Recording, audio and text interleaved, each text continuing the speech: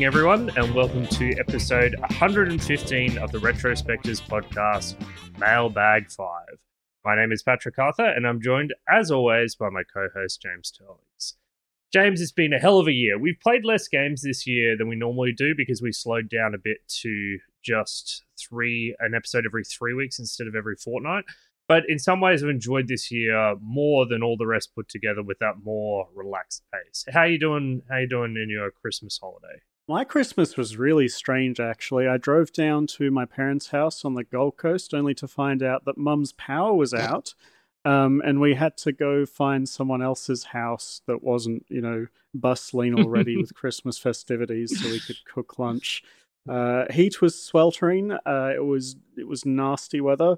But we managed to go to my brother's and, just hung out with his roommates who weren't doing anything particularly that day and kind of got roped into our festivities. It was a bit odd, but, kind of fun regardless. It is quite funny. My Christmas was not as exciting as that, but definitely the days before Christmas, I worked like mad. I'm still in retail, so did a few 11-hour days, a few days before Christmas, and then on Christmas Day when I got home, I just collapsed into sleep at 3 o'clock.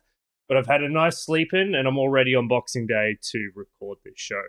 So we're doing a mailbag episode. So basically, once a year, we do these mailbag episodes. We basically take a lot of questions from our community Discord server, and we answer them.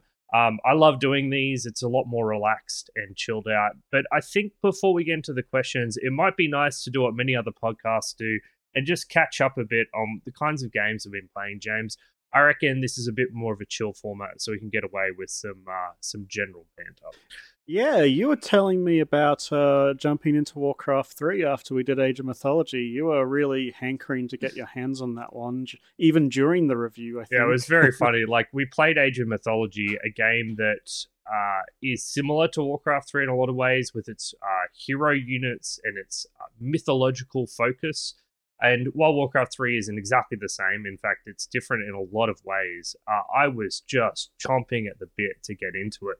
So I finally did. I'm playing the Reforged edition, which has some awful, awful graphical updates, but also has some balance changes to a lot of the campaigns. So I was keen to give it a try to see how it worked.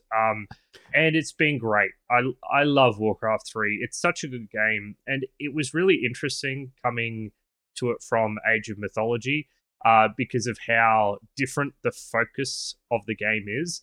Like, Age of Mythology, I think we both agreed that the core of like that game is the macroeconomics, like getting your economy up and running. Warcraft 3, most of the time, you'll have a single gold mine, then you'll have 6 or 7 guys on wood, and you're done. Like, that's the total. That's it. The focus in Warcraft 3 is really about microing your units. So you'll have an army of between 10 to 20 units usually. Most of them will have activated abilities, and you have to kind of move between them using the right ability on the right unit, moving your low health units away to save them, and keeping your high health units at the front. And of course, your heroes are insanely powerful relative to a normal unit. So maximizing their power, whether it's just them tanking in the front lines or using their abilities perfectly. And what I've really enjoyed playing the game on hard mode from start to finish, I'm up to the last mission for Reign of Chaos, is how enjoyable and powerful a diverse army composition is. This is something that I didn't really do when I was playing this many years ago. I kind of kept it simple. I ignored a lot of the caster units because they were too hard to micromanage. This time I will have 6 to 8 different units in my army composition, and it ends up being a far more powerful army than just having a bunch of the same unit, because you get access to all the casters and their powerful abilities alongside your more generically powerful units. So I've been loving it. I think the game is fantastic. It's all a bit smaller in my memory than I remembered, like a bit simpler. Particularly in terms of the mission design. A lot of the criticism that came out during the Age of Mythology was that the campaign was just so much better in Warcraft 3. Mm-hmm. Like, do you think you put it a bit on a pedestal a bit, or is it just as good as you remember? No, I think to some degree I did. I still think StarCraft 2 does its mission design the best out of any RTS I've played in terms of putting pressure on the player. Warcraft 3 does not put pressure on the player in the same way. It's a lot easier than StarCraft 2 on Brutal, at least for me. But what it has in its advantage is that the joy of controlling your army is so fun that it is kind of okay for the game to be a little. And I think that part of the reason I'm finding it a little easier is that I now have more RTS experience and that I was going to a greater length to create these more diverse army comps. So I've really enjoyed playing Orc this time around. So, they've got 2 different casters, each of which have 3 abilities. You've got your Raiders, which have an Ensnare ability. You've got the Heroes, which have burst and create more microball summonable units. You've got your range units, which are kind of die easily, but deal quite good damage. And you've got good frontline units. And just trying to rotate between all of these units to maximize their effectiveness, to lose the least number of units, to be in a position where you don't have to rebuild and reassemble your army to go for the next push is still enjoyable, even if it's not challenging in the sense that you will instantly fail a mission if you don't play it perfect. So yeah, I think to some degree you are correct. It's not exactly the same game that I remembered in terms of mission design. It's still better than Age of Mythology, but it's not as strong as I thought. But it's still superb in terms of how fun it is to just control your army. And I think it's more fun than pretty much any other game in the genre. Yeah, I mean, I can believe that. I think the game had a massive impact on the scene when it came out. I wish it had more of an impact, honestly. Yeah. As for me, I've been actually playing Tevi, which is a 2D Metroidvania kind of game. I hadn't really played a game like this since maybe we did Super Metroid or something like that on the show a while back. I had tried to get into Hollow Knight a couple of times, but the thing that always got me about that game was compared to when we did, say, Symphony of the Night, Hollow Knight's customization is very dialed back. Like, you have options, but there isn't this overwhelming sense of experimentation with like the hundreds of items you can find in Symphony. I will say, to clarify on that point, I think that when you start getting to the end game, the customization opens up a lot, but it takes like 15 hours, 20 hours to get to that point. The way it trickles out the upgrades is so slow compared to Symphony, or particularly Super Metroid, that I can understand why you'd feel that way. So for comparison, Hollow Knight has 45 charms which you can equip. Tevi has 250. Sure. So there's quite, like, I'm not saying Hollow Knight doesn't have customization. I'm just saying that, like, you find like 2 things a room basically here. So the game's combat is much closer to something like maybe like your style-based combo games like Devil May Cry or Bayonetta. There's a lot of air juggling and that kind of thing. But the game's done a really good job of introducing mechanics and systems to keep you from just like, running into enemies and mashing the attack button. There's a bit of strategy you have to do, right? Because enemies, as you attack them, they start to gain stacking damage resistance. So you kind of need to do this thing where you dance in and out of combat in order to reset the reduction. And there's no dodge in this game. Like, there's no button that's just like an iframe dodge. Rather, a lot of your attacks have a lot of movement built into them. So if you play the game correctly, you can actually dodge enemy attacks using your own attacks to keep your combo going. And so you're actually boosting around either side of the boss while, dodging things. It gets quite hectic later on.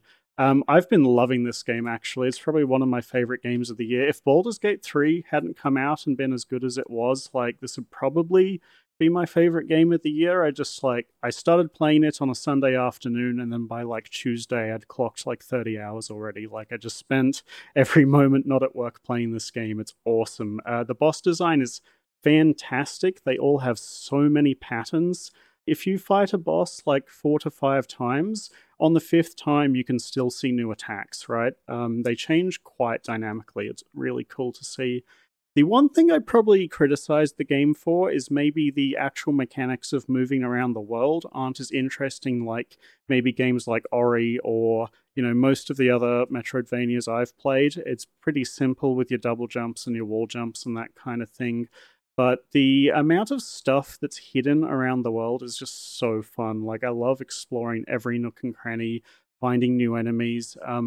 And it's also done like some really awesome stuff in terms of progression. Like there's a lot of RPG systems in this game that are tied to experience, but you can only get experience from finding new rooms or finding items or buying items from the shop. There's nothing that's based on killing enemies. It's tied to exploration. Yeah, there's no actual grinding in the game, but it still has that sense of progression and building up your character, which is awesome to see.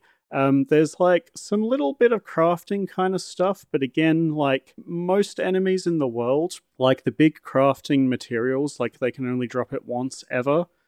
So you're actually quite limited. Like I'm finding near the end of the game that I don't have enough, money or materials to craft everything, and I'm wondering if like that's intentional. I think by the time I get to after the post credits, that's when I'll be able to go and clear out the shops, but every shop in the game still has like 6 or 7 items in it. It's crazy. Been really, really enjoying it, and it looks like there's a huge diversity to the way you can build your characters. So I do have a question about this game. I've you showed me that YouTube footage of one of the boss fights, which was very bullet helly. Yeah. How enjoyable are the non-boss encounters? Because definitely for something like Devil May Cry 3 or Bayonetta, just the regular encounters against enemies is a core part of the experience and an enjoyable one. Is the meat of this game really in the boss fights with a bunch of filler, or are the actual encounters against your regular enemies still fun as well? Yeah, so I'd say that generally when you get to a new area, it's quite fun for the first like 80% because there's always a set of brand new enemies that have their own challenges. I think like on backtracking to go explore, once you've seen every enemy a few times, it loses a bit of its luster a little bit. But I think that like it's still more fun here because even if the enemies are kind of like I know what they do, I know how to beat them, you can still mess around with different inputs when fighting them. So it's kind of enjoyable that way. The game doesn't just like have boss fights though. There's also lots of like you go into the room, the door closes, and then something happens. Like there's a statue in the middle of the room that's just, spewing out projectiles that you have to dodge for like half a minute or something while also fighting enemies. Oh, that's cool. Yeah, there'll be puzzles. So it's not just like go through rooms, get to boss, do boss fight. There's lots of little bits and exploration puzzles in the middle. And there's actually like heaps of story in this game. Like I think like maybe if you played it, you would be very annoyed by this, but there's like constant like characterization and dialogue and characters talking compared to I think a lot of these games don't have that kind of thing. And I get that that's kind of the appeal of the genre to some people, but like for me, I much prefer it when the characters have a bit of personality. And they do actually tend to have a fair bit of like bite and snarkiness in this game. I find it a bit frustrating when main characters are very bland and too virtuous, I guess. They don't have any rough edges to their personality. I think the main character here is a bit of a shithead sometimes, and it's really funny. I don't think it's all excellent. Like, I think the overarching plot's a bit bland. But some of the characterization's quite good, and that kind of carries it for me. But in terms of boss fights, like everyone is like 8 out of 10 plus easily.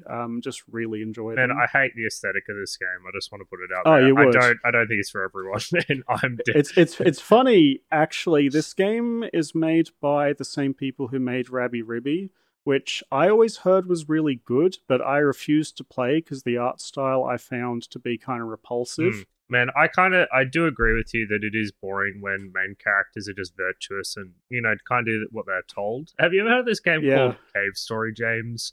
Where someone was given the chance to kill a grandma and instead they blandly did what they were told. Terrible, terrible story. Am I right? Oh, yeah. Awful. Always kill grandmas. That's my personal philosophy. That's a hill I'm going to die on. Yeah, there was some pretty dark things happening later on in this plot. Like one of the characters, spoilers, got like turned into a robot basically, and it looked fucked. Like And that was a that boss was battle, I'm like guessing. yeah, against the like scientist dude. Actually, you did have to fight that while it was mind controlled as well. Mm. Yeah, voice acting is also excellent. They like got a. It's a Japanese game. They got like the A list of voice actors. It was awesome. I was like, I recognize like literally every voice actor. That's cool. Yeah, so It was maybe sick. I like after looking at this game a little bit, I don't think it's necessarily one for someone who is just after another classic Metroidvania. But I think that Oh if no. you're engaged with the mechanical RPG side of things, and you also enjoy Metroidvanias, this may be a game made in heaven for you. Yeah, it's pretty damn good. Like I really like it. Well, that's what we've been playing. I think we should just get straight into the mailbag questions, James. Let's go. We've got a lot to get through, and big thank you to everyone for their questions. I've said it before, but it's still true. The whole reason we do the show is because of our listener base, and we love interacting and engaging with everyone on our Discord server. So thank you for the questions, and thank you for being with us this year and for all 5 years now that we've done the show. Yeah, man, there's still people who join and say they listen to every episode, and I'm like, man, I'm glad you managed to push through the first year. I feel like it makes my it was a bit it rough. makes my heart warm Makes up me when feel people nice. say that. Yeah, it means Yeah, a I'm lot. like, oh, so. I guess we managed to get there eventually.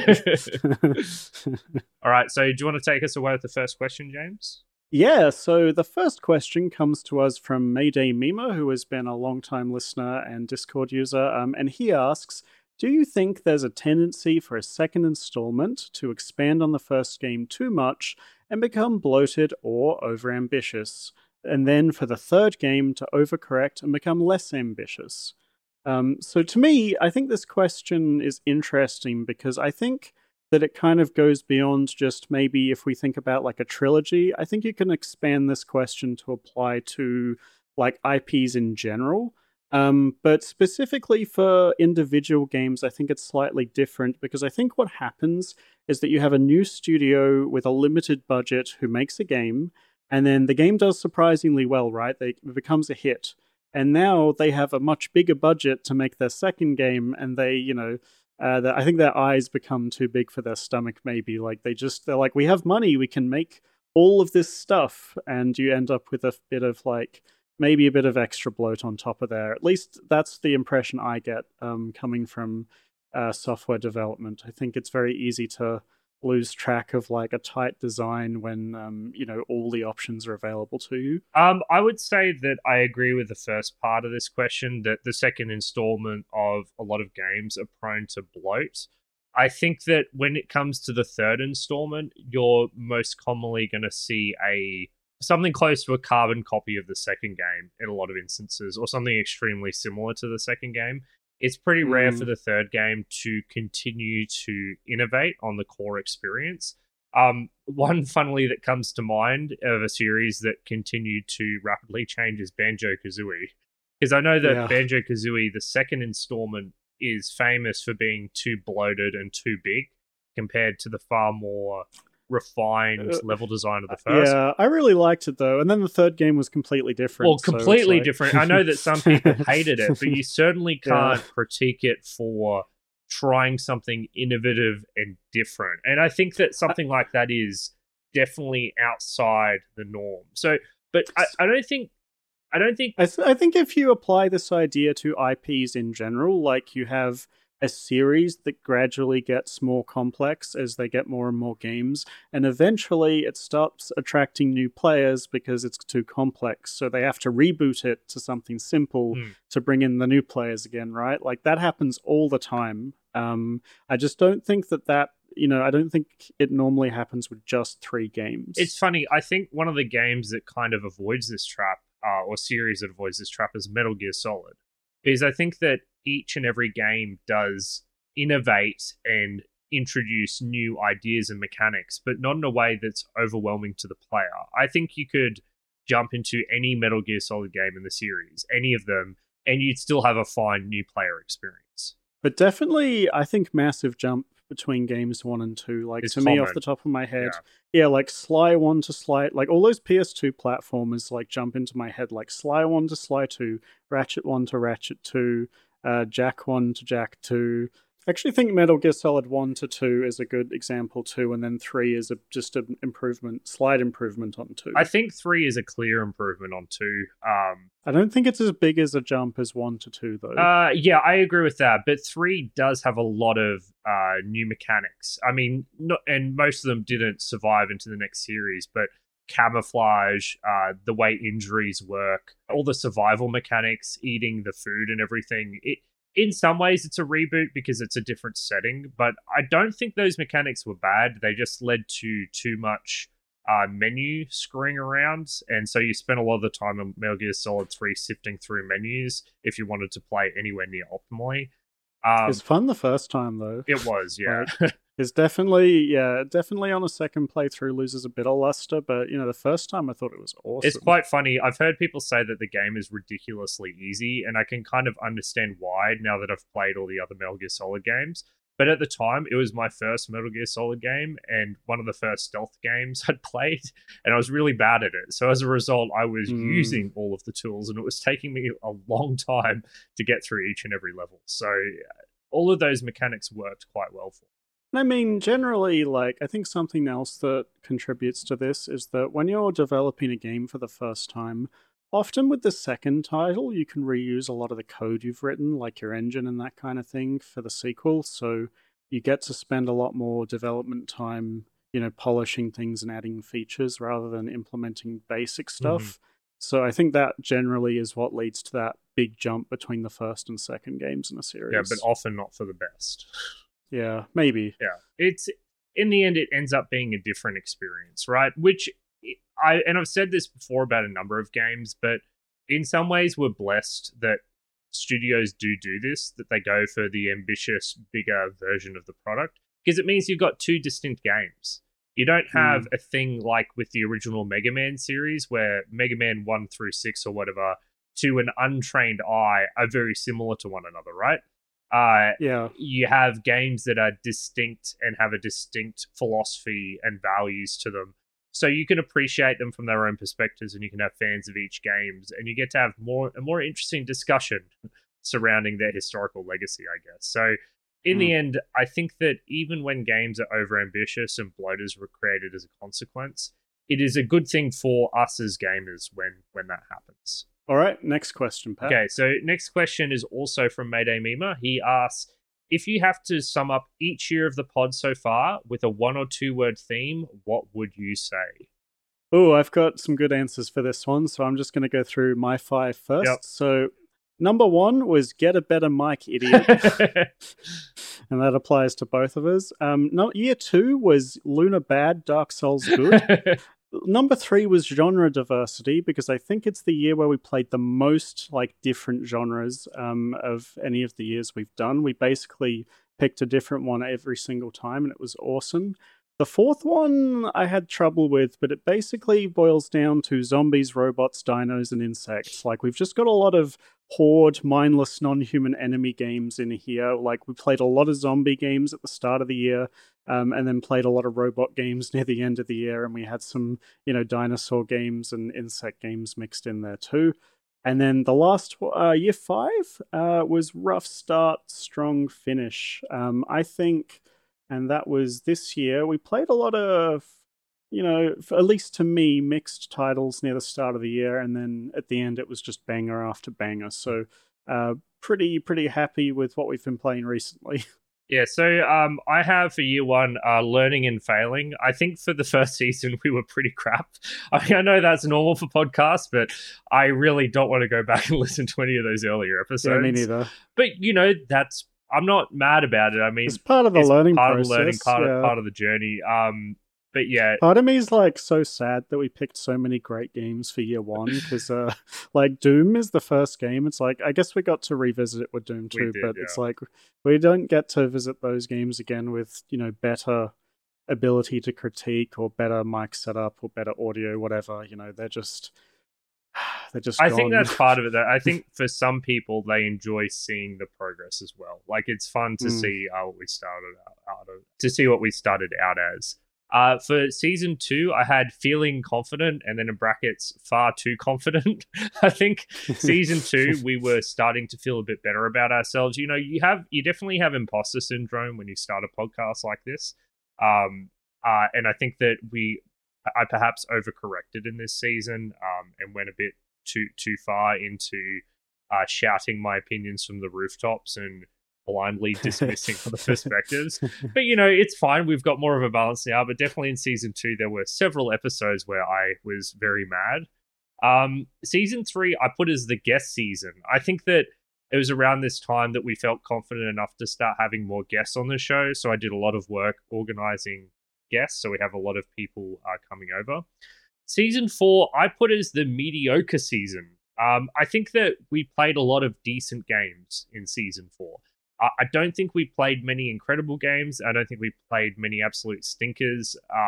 And so season 4 in a lot of ways is my least favorite season, just because a lot of the games are merely okay. You know, stuff like Peter Jackson's King Kong, that was like the representative game for me. Or Chaos Theory that we were weirdly down on. Like, I know people love that game, but we were like, and GoldenEye and Eternal Darkness. Yeah. I think there was some good games that were surprises. Like there was Gorky 17. There was Resident Evil 4 and Metroid Prime, and I thought Riddick was like way better than I was expecting to. But even then, like Riddick to me is like a 7 or an 8 out of 10. Like it's a decent. Yeah, I was expecting game. Like a 4 though. Yeah, I sure. guess. And you know, even Eternal Darkness is a good example. There's a lot of these games that have cult followings that have interesting ideas, but ultimately didn't add up to something where I was like, man, I had such a great time playing that game. I felt the same about season 2, actually. I thought basically the whole year was pretty mid, except for, you know, opening with Katamari Damacy and Heroes, and then Comedian Dynasty was good too, and then it kind of like petered out a lot. That's true, yeah. It's always more fun when the games are very good or very bad. For season 5, I put hitting our stride. I actually feeling really good about the podcast lately, and particularly this year. I think giving us the extra time to play games has helped a lot, that I wasn't rushing through them as much. So they had more time to breathe, more time to think about how I felt about the games. And I'm really happy where the pod is at the moment. You know, we'll of course always try to improve, but I love the format of the show. I love our listeners. I love pretty much everything about it. I love doing it. So that's how I'd sum up year 5. I just think I really enjoyed this last season. I think it was our best so far. We did a lot of, you know, deep dives, and we had more time to do the games, and it was a bit less rush. Yeah, I think we had some really good episodes this year. Yeah. So the next question comes from Yorkie Duval, and his question is, from what you have played so far, which gaming platform has been the biggest surprise in terms of how many games you've enjoyed, and which has the worst track record? Which I think the first part of this, I think, is an easy answer, and the second maybe a bit, you know, less so. Yeah, so the first is obviously the GameCube, and I think James and I both agree on this. Yeah, not difficult. This is an obvious answer, and it's one that surprised. Like at the time, it surprised me. I never owned a GameCube. I thought the GameCube was a stupid console. Like just looking at it, looking at the disc, I always thought it was far behind the PS2 and Xbox. You know, just a side weird Nintendo console. But every time we do a GameCube game, it's either fantastic or it's at the very least very interesting, and is doing something off the beaten path that's more enjoyable than your King Kongs or your Eternal Darkness is a GameCube game, but yeah, it is. But Eternal Darkness was doing interesting things, right? Yes. Like I probably of the GameCube titles, that was the one I enjoyed the least. I didn't hate the experience; it was just a bit mid, you know. But it was still like really trying to do something interesting, and I liked, you know, the main, you know, the spooky theme in the house. Yeah, and Dolphin is an excellent emulator, which also helps. There's just always zero technical issues, just zero. Also, it has Resident Evil 4, so 1. Yeah, you know, so that puts it 4, up. I guess actually. For which one had the worst track record? I couldn't actually figure this out, James. I went through all the games. It's between NES and PS1, I think. Yeah, even the Super Nintendo has some games that are just like We Okay. just haven't done that many on those consoles, though. Like, I feel like we need to do more to truly. I think the real answer to this question is like PC games from that awkward period in which they're a pain in the ass to install. Well, I actually have some of this from one of the later questions, but yeah, I don't think we have done many. I can't think of a single worst console, but I think the GameCube is a clear best. Yeah, I agree with that. I would say, to me, the NES games we played probably been, not the best, but I think games of that era get a bit of a, they barely knew what they were doing. I agree.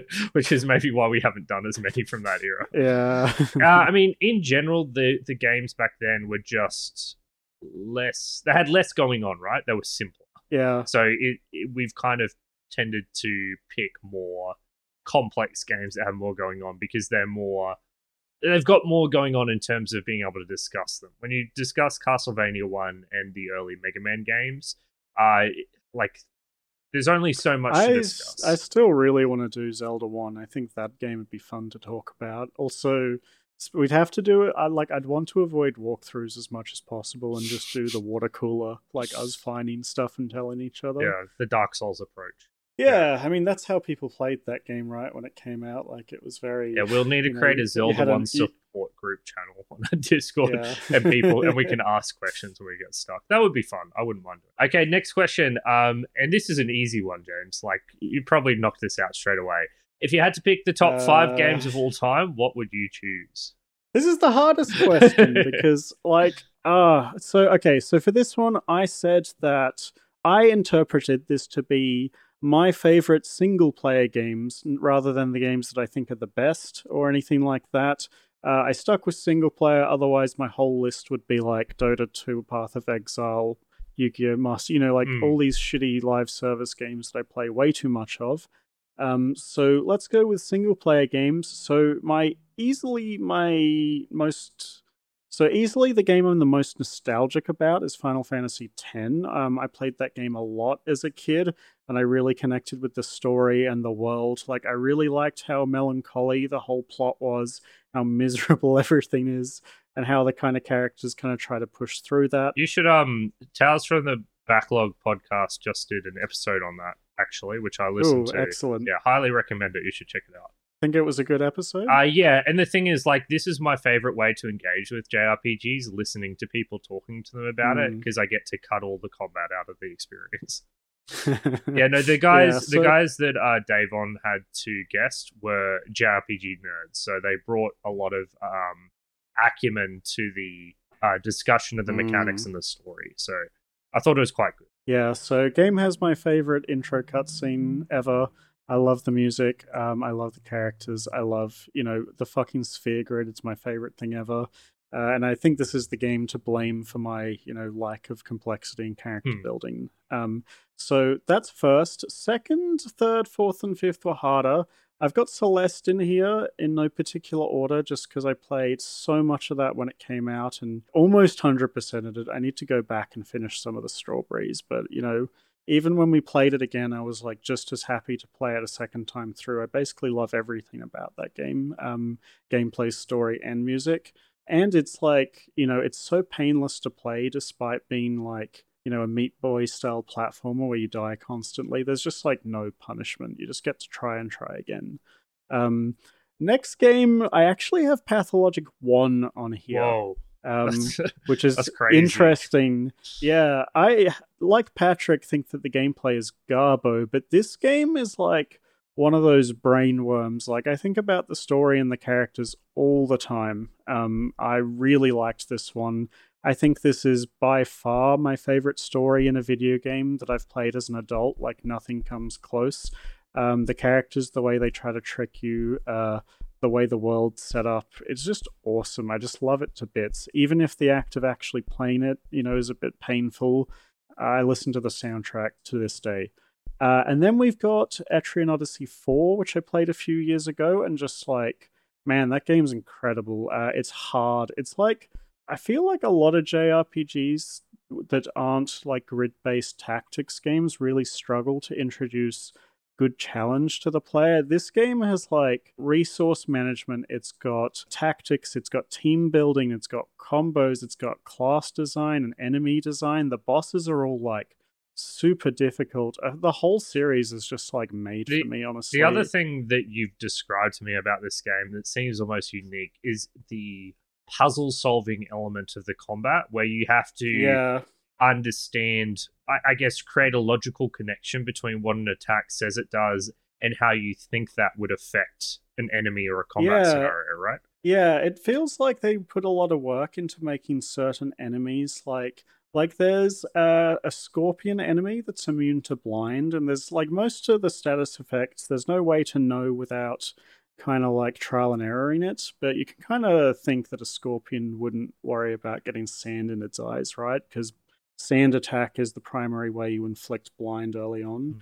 Stuff like that. It's got, really unique hardware-based gameplay where you're traveling through a dungeon, drawing your own map on the touch screen of the Nintendo DS, and solving puzzles that you basically can't solve until you map things out and then plan your movement, 6 turns in advance. It just does everything so well. The soundtrack's a banger.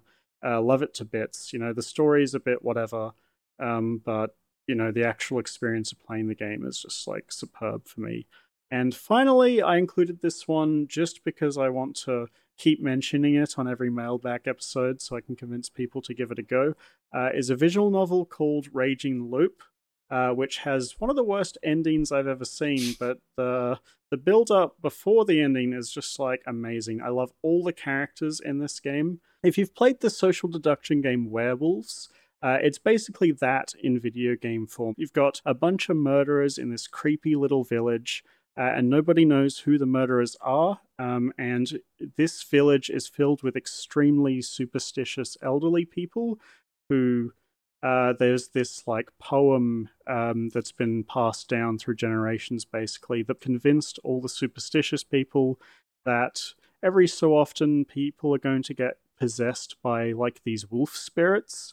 And if they do not hunt and sacrifice someone every day, the town will be destroyed effectively. So you have these like meetings where the townsfolk all argue with each other over who to hang. And the way the dialogue is written, these back and forths are so good. It's so logical. The characters that are super smart argue in this very logical manner. The characters who are very emotionally driven don't do that. The way each of the characters interacts with each other is interesting. And there's a lot of characters with different motivations trying to trick each other and that kind of thing.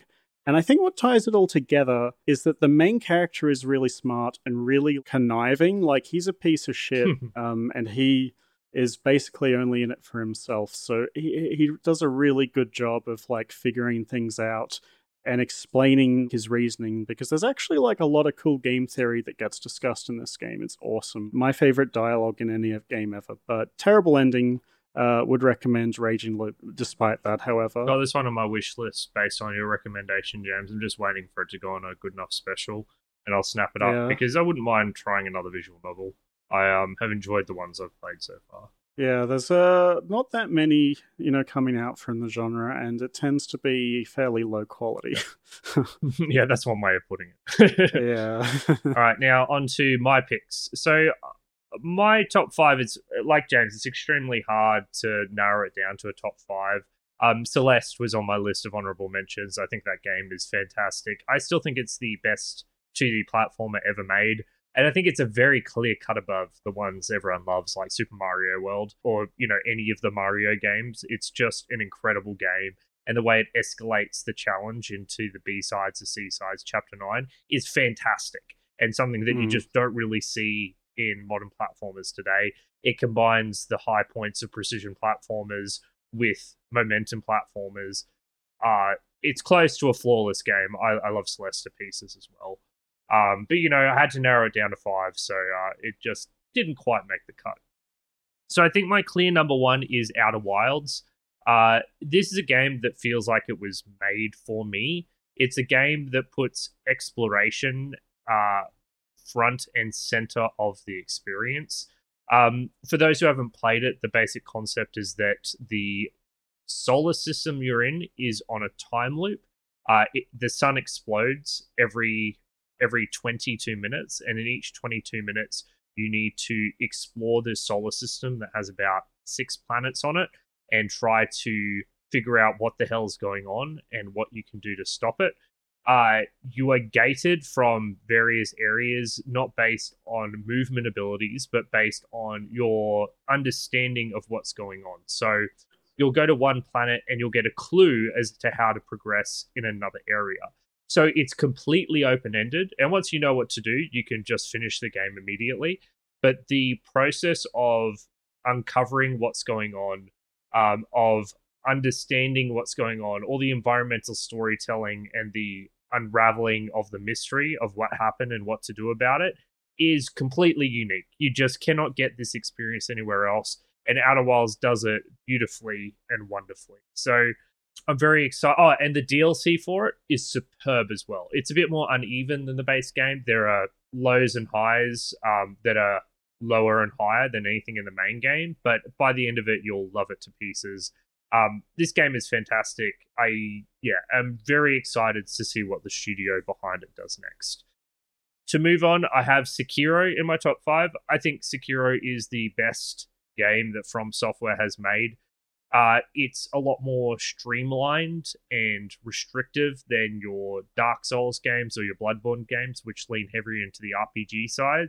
Sekiro is very much emphasizing the action side, and that action is fucking great. And personally, I've never loved the RPG aspects of Dark Souls that much. I think it's a really messy system, like it's an ugly, messy system that incentivizes weird things like stacking endurance and health.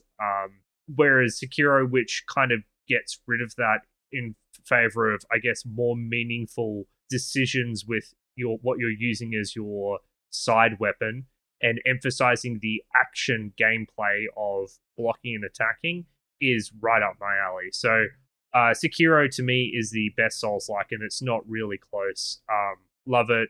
I hope that there's a Sekiro 2 one day. You've never finished this one, right, James? No, I got bored. Yeah. There's not enough to find. There's nothing like motivating me to walk around or play more of the game, I felt like. Yeah. When you play Souls, you walk around and you'll find like this sweet weapon or sweet shield or cool spell. That doesn't happen in Sekiro. No. But to me, what I love most about the Souls games is their combat, and I guess the environmental storytelling. And I think that Sekiro has the best combat system by far. And I think that the storytelling, while not as good as something like Bloodborne, is still surprisingly well done if you're willing to delve into the details of what has actually happened. Yeah, I think I just don't really care for the parry system. Like, I never used it in Dark Souls. I've played so many of those games and just it never really did anything for me, so having a whole game based around that is just like, I don't know, it doesn't really appeal to me that much. I've had a lot of people express this sentiment to me, like, I didn't parry in Dark Souls, and I don't like how Sekiro forces you to do it. I think that's the wrong way to think about it. Sekiro is not like Dark Souls, where it's trying to offer you different playing styles. It's an action game that's offering you a specific play style, and it's about mastering that specific play style. And the parrying combat in Sekiro is so much more sophisticated and complex compared to the parrying in Dark Souls that it's hardly worth comparing. It's, when you have to perfectly parry 6 strikes in a row, read the attacks from your enemy, and then jump at the last moment or sidestep at the last moment, that's just not something that you ever do in any Souls game ever, not even close. You parry once and instantly kill an enemy. So I understand if you don't enjoy the combat, that's fine, but I don't think parrying being a thing in Dark Souls is relevant to your evaluation of Sekiro's combat. I mean, I think it is, because like I tried parrying in those games and didn't like it, and then I did parrying in Sekiro and I agree, I still didn't really care for it. So okay, for me, going parry, parry, parry, parry, jump, hit, side step away, hit, parry, parry, delay, parry is not the same as they attack you, you parry, and then kill them instantly. It's just two different combat systems completely. Yeah, I agree with that. See, in Dark Souls, if I do this tedious mechanic, I'm rewarded with a kill. If I do it in Sekiro, I'm rewarded with nothing. I have to do it 10 more times, maybe 100 more times. Sekiro, the parry windows are a lot wider though, so it's like, I mean, listen, I get if you don't like it, but to me, it's so different from Dark Souls parrying that comparing the two is not of value. They're just two different systems. Yeah, I mean, Sekiro is just Guitar Hero in disguise, right? Yeah. I mean, definitely a lot of people have made the comparison to rhythm games, but the joy of the game is that having a button come down, like having a thing come down the screen and pressing the button when it falls inside the window, to me is far less interesting than having to read an enemy's attack and based on, the timing of that attack, pressing parry it. Generally, I find if the game doesn't make me think about it when I'm not playing it, then I'm not going to keep playing it. Mm-hmm.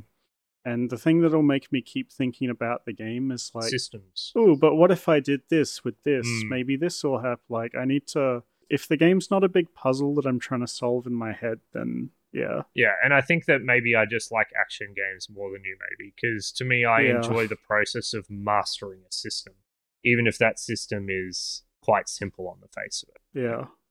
So for number 4, I had a game, the only game that we've played for the podcast, and that's the Resident Evil remake. That was on my short list. We've said it many times, but this game caught us both by surprise at just how incredibly sophisticated and incredible it was. I love Resident Evil. All of the survival horror mechanics in this game are meaningful, from the fixed camera angle to the tank controls to the safe room save design system, the best way to do save games, to having limited saves. I can't believe they got rid of limited saves because it's one of the best features of this game. It means that you can't just go out into the world for free. You actually have to commit a resource. So you can't just go out, do a task, come back and save after, grabbing 2 items. You actually have to, in your head, make meaningful progress before you commit to a save. It kind of like solves all of the problems that you could potentially have with the genre. What I think is amazing about this is that it was one of the first iterations of survival horror, and they nailed it. Like they just got it perfect first try. The only game that I think comes close to this in any way, shape, or form is Super Metroid. But Super Metroid is a messier game. Like the combat in that game against normal enemies is just not really pretty interesting. Boring. Yeah, but at least that had the pacing perfect. Resident Evil just gets everything right. Love this game. To be fair, this is a remake. That's true. Yeah. You are right, yeah. And I should really play the original. Everyone I've spoken to says that it is meaningfully different from the first game. And I should give the original a try. I'm sure it won't take me too long to get through either. But yeah. It's interesting. I feel like when I hear people always talk about 4 as being like the game in the series that they like the most, but I never think, like, after we finished playing that game, I never gave it another thought, I think, whereas 1, I think about that game all the time. It's like amazing. So like that was probably number 6 on my list. Yeah, with number 7 being like Psychonauts, I think. Number 4 to me was extremely good. Like I really liked number 4, but Resident Evil 4 might make my top 50 or top 100, whereas Resi Remake is clearly top 10. It's like a top 5, top 10, yeah. So Resident Evil Remake, great game. And the final game I have on my list is Disco Elysium. I think Disco Elysium stands alongside Pathologic 1 as having the best writing of any game I've ever played. It is incredibly good. Everything about it, from it's like conceptually the idea of your skills talking to one another and talking to you, and whichever skills you put the highest being the most dominant thoughts in your head, is fantastic. The game is hilarious. Like it's really funny. It's not just funny. It is one of the funniest games, if not the funniest game I've ever played. But that doesn't stop it from also having incredible moments of pathos. Kim is one of the best companions that you could ask for from a game. He's like the only companion that the main character could have. Like no one else could put up with that much bullshit. Like yeah, and I think that the way it tackles so many ideas with this kind of absurdist approach is wonderful. The game is constantly in relentless mockery of everything. Everything comes under fire. And while I think that the game is ultimately a leftist game, I don't think it's because of any overt political elements. I think it mocks political sides pretty equally across the board.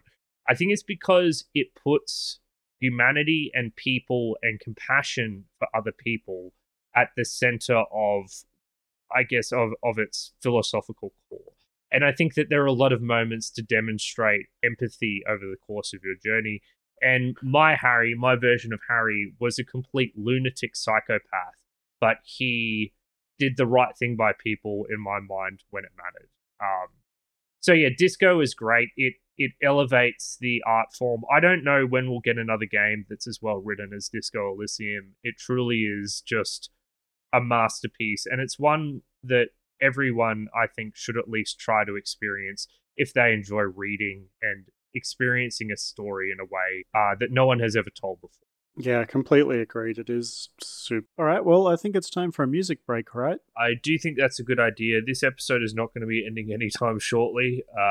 So I think we should pick songs from the top 5 games that we listed, James. We don't have a game that we're playing this week, obviously, so we can't just go from that OST. And the song I picked is Corrupted Monk from Sekiro. Sekiro has a great soundtrack, and this is definitely my favorite song. For some context with this song, you have a society of monks that have become corrupted in their search for eternal life. And basically, they've allowed themselves to be infested with these worm-like parasites that do give them eternal life. These worm-like parasites do not die, but they've also basically lost their lives in the process. So this song fuses the, I guess, more idyllic sound of the monks and their traditional instruments with the far more harsh, but yet still kind of compelling, hypnotic sound of the parasites that have infested them. And I think that this blend of these two sounds into one song gives a absolutely fantastic result, and it makes the fight very intense. It's just a very good fit for the theming of the boss fight, this music. So here is Corrupted Monk.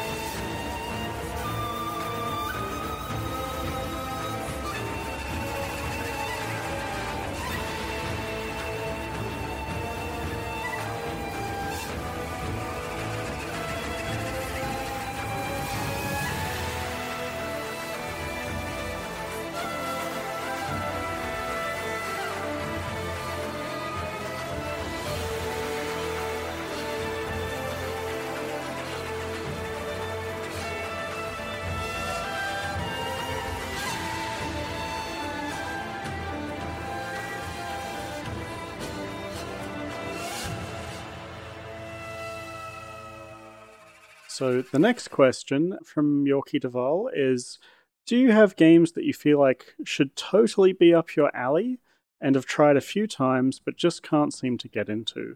I had a few answers for this. The first is Dead Cells, which is an action roguelike. I think I should love this game. Everything on paper is that I should adore this game, but I've tried a couple of times and I just can't get into the loop.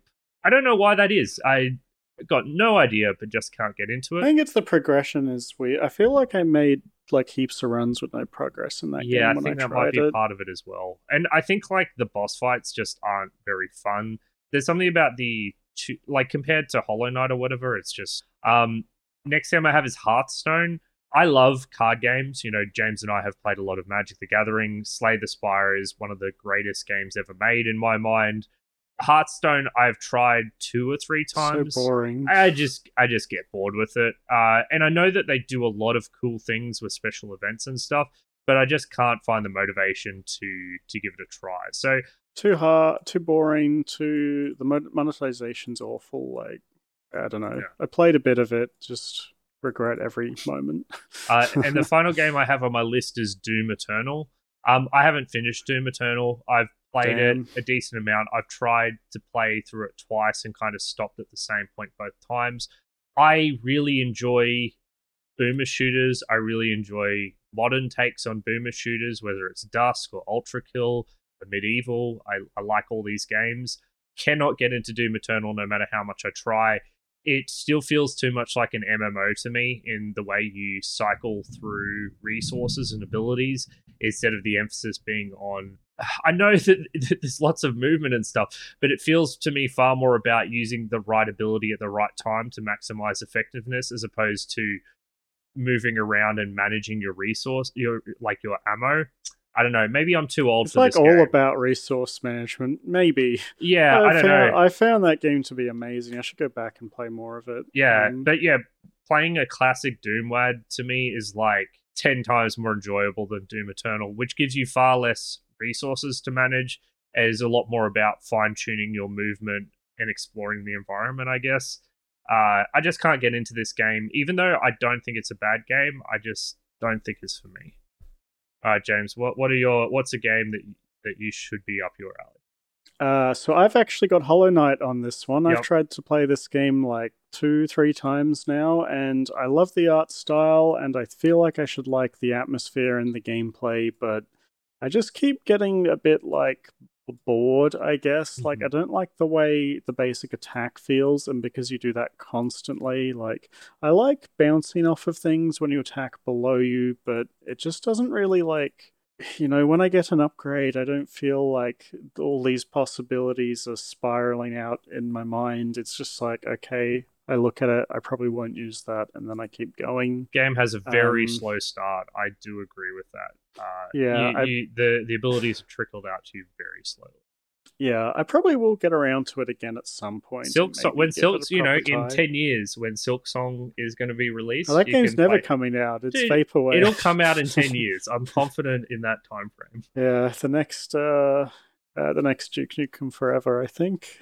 I guess Elden Ring eventually did come out. It did. Yeah. So if Elden Ring can come out, then maybe Silk Song can. And then the other game I have is Subnautica, which I think I would probably find to be pretty cool, but I feel like I've started it like 3 times and played like an hour and then not really, had any motivation to continue. I think it's this kind of game where if you push through the first like 4 hours or something, you probably get pretty hooked. But I've seen enough spoiler discussion that I think I've probably ruined it for me. Did you ever make it back onto the ship? No, I don't think so. I kept trying. I should probably sit down and just force myself for a bit. I really think, based on the descriptions other people have given me, that I probably would. The first time I played it, I stopped as well. It took me to my second playthrough where I actually got through it, and even then, I did take a break in the middle. But I do think there's a period in there where things get a bit slow and awkward, and then you get the prawn suit again and it picks up again. Warhammer 40k Dark Tide's probably the other one recently. I hate that game. I hate playing it. Every second I'm playing that game, I'm miserable. Is that the Left 4 Dead clone?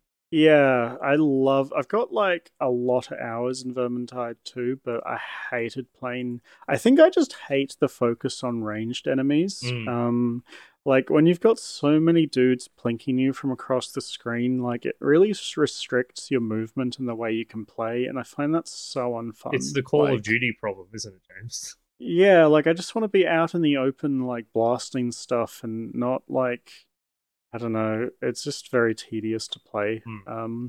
I don't like any of those horde shooters at all. Like, ever since Left 4 Dead, the first game came out, I never really understood the appeal. So I'm kind of with you on this one. Yeah, I mean, I liked the other one I play. I guess I just preferred the focus on melee combat like many times more. I think the real problem with Darktide is that it's not Vermintide 2. Like, I just like that game so much more. It just ruins that one for me. So, you know. Then we have a bonus question from Yorkie Duval, and it's a bonus question for Patrick. Can you say 5 good things about JRPGs and why your opinions on them are god-awful and wrong? Let's go. I'm not going to get to 5, mate. You've set me an impossible task here, but over the past few weeks, honestly, when you asked this question, I did start to reflect a little on why my opinions are what Wrong. they are. Why they're Wrong. So I do have a couple of positive things to play about JRPGs and why I think I might find them less appealing than others. Oh, redemption arc. Let's go. So the first thing is that I think that if you are unfamiliar with fantasy, the stories in classic JRPGs are probably pretty enjoyable. So this is something that is more of a personal problem, which is that I have read a lot of fantasy. I've read a lot of classic fantasy, and I've read a lot of modern fantasy. And I'm at a stage where I don't get any enjoyment from a classical fantasy story. About the only one that's any good is Lord of the Rings and The Hobbit. Those books did it so well, and then you had a lot of pale imitations, and then you started to see a lot of new fantasy. George R. R. Martin, Stephen Erickson, Glenn Cook, a lot of people who built off and subverted a lot of the ideas in these classic fantasy stories, who were more interested in telling more mature, sophisticated stories. So going back to these games that were released in the early 90s, which admittedly they were post Glenn Cook and post Chronicles of Thomas Covenant, but they were before, I guess, your renaissance of new fantasy. And seeing them echo a lot of these classic fantasy ideas is just boring and underwhelming to me.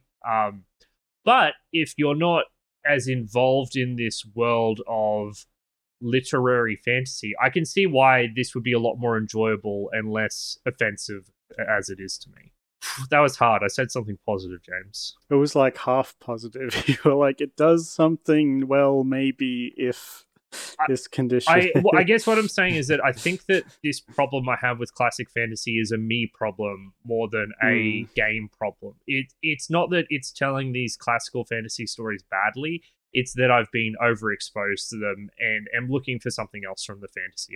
I'm saying that it's not the JRPG's fault. And I agree with that. It is interesting. We are planning to do FF7 this year at some point. And I think that game's story doesn't quite 100% fit in with something like, Luna or Crystalis' story, which are very played straight. I think there's a bit more going on there, so I'll be interested to see how poorly that game does in the final review. Likewise, I think that the setup of a group of friends going on an adventure is an enjoyable one for people who are younger, who have friends who do things together. I don't give a shit. Like, I just am less interested in this, particularly when it's a bunch of children. Like, I just don't care. But if you were a child, you might enjoy this. Does that count as positive, James? I don't think that does. I think that's a bit of a backhand. My final positive thing. Come on, man, give me some rope. He said 5 things. Is that grinding allows players to beat the game and experience the story regardless of skill level. This is less a positive thing or a negative thing. It's more of a neutral thing. Like, my preference with games is that they challenge me and then I have to overcome that challenge in some way, shape, or form, whether it's through better understanding of the systems or through improving my intrinsic actionability. But for some people, that's not what they're looking for in video games. And the existence of grinding, it's like a backdoor. It's a mechanism by which you can eventually experience the story in the end of the game, regardless of your skill level of the video game, because you're just going to get to a point where you can get through the game without any issues whatsoever. So that as a mechanism to just get through the game regardless could be good for some people. I agree with that. Yeah, one of the reasons why Dark Souls is so good. I think that this is only I guess it's only a positive in the sense that if it exists as a backdoor, like an optional backdoor. Yeah, when Chrysalis mandated it, that was like not okay. Gross. And I do think some games they don't literally mandate it, but by making the power-ups that you receive from each level so substantial, it can feel like it's being mandated, like it was with Ys Oath of Felghana, where gaining one or two levels basically quartered the amount of time and quadrupled your damage that you were dealing to a boss. Like, that's not mandating it, but it's making it so much easier that being underleveled is just incredibly painful compared to just gaining the levels. Yeah, I did a bit of grinding in that one, honestly. Like, especially near the end, it was the last boss needed some stat checking. Yeah, so I didn't get to 5, but I did at least. Unfortunately, I have nothing. I can't come up with anything good to say about classic JRPG combat. I really tried, like I racked my brains, but I've got nothing. I'm sorry. I think some of the early ones are pretty simple, honestly. Like Luna's was. I think, you kind of have to push like the envelope for obscure titles to find ones that have like super like interesting complex combat, just because I think a lot of the audience does just like that simple back and forth with the enemies.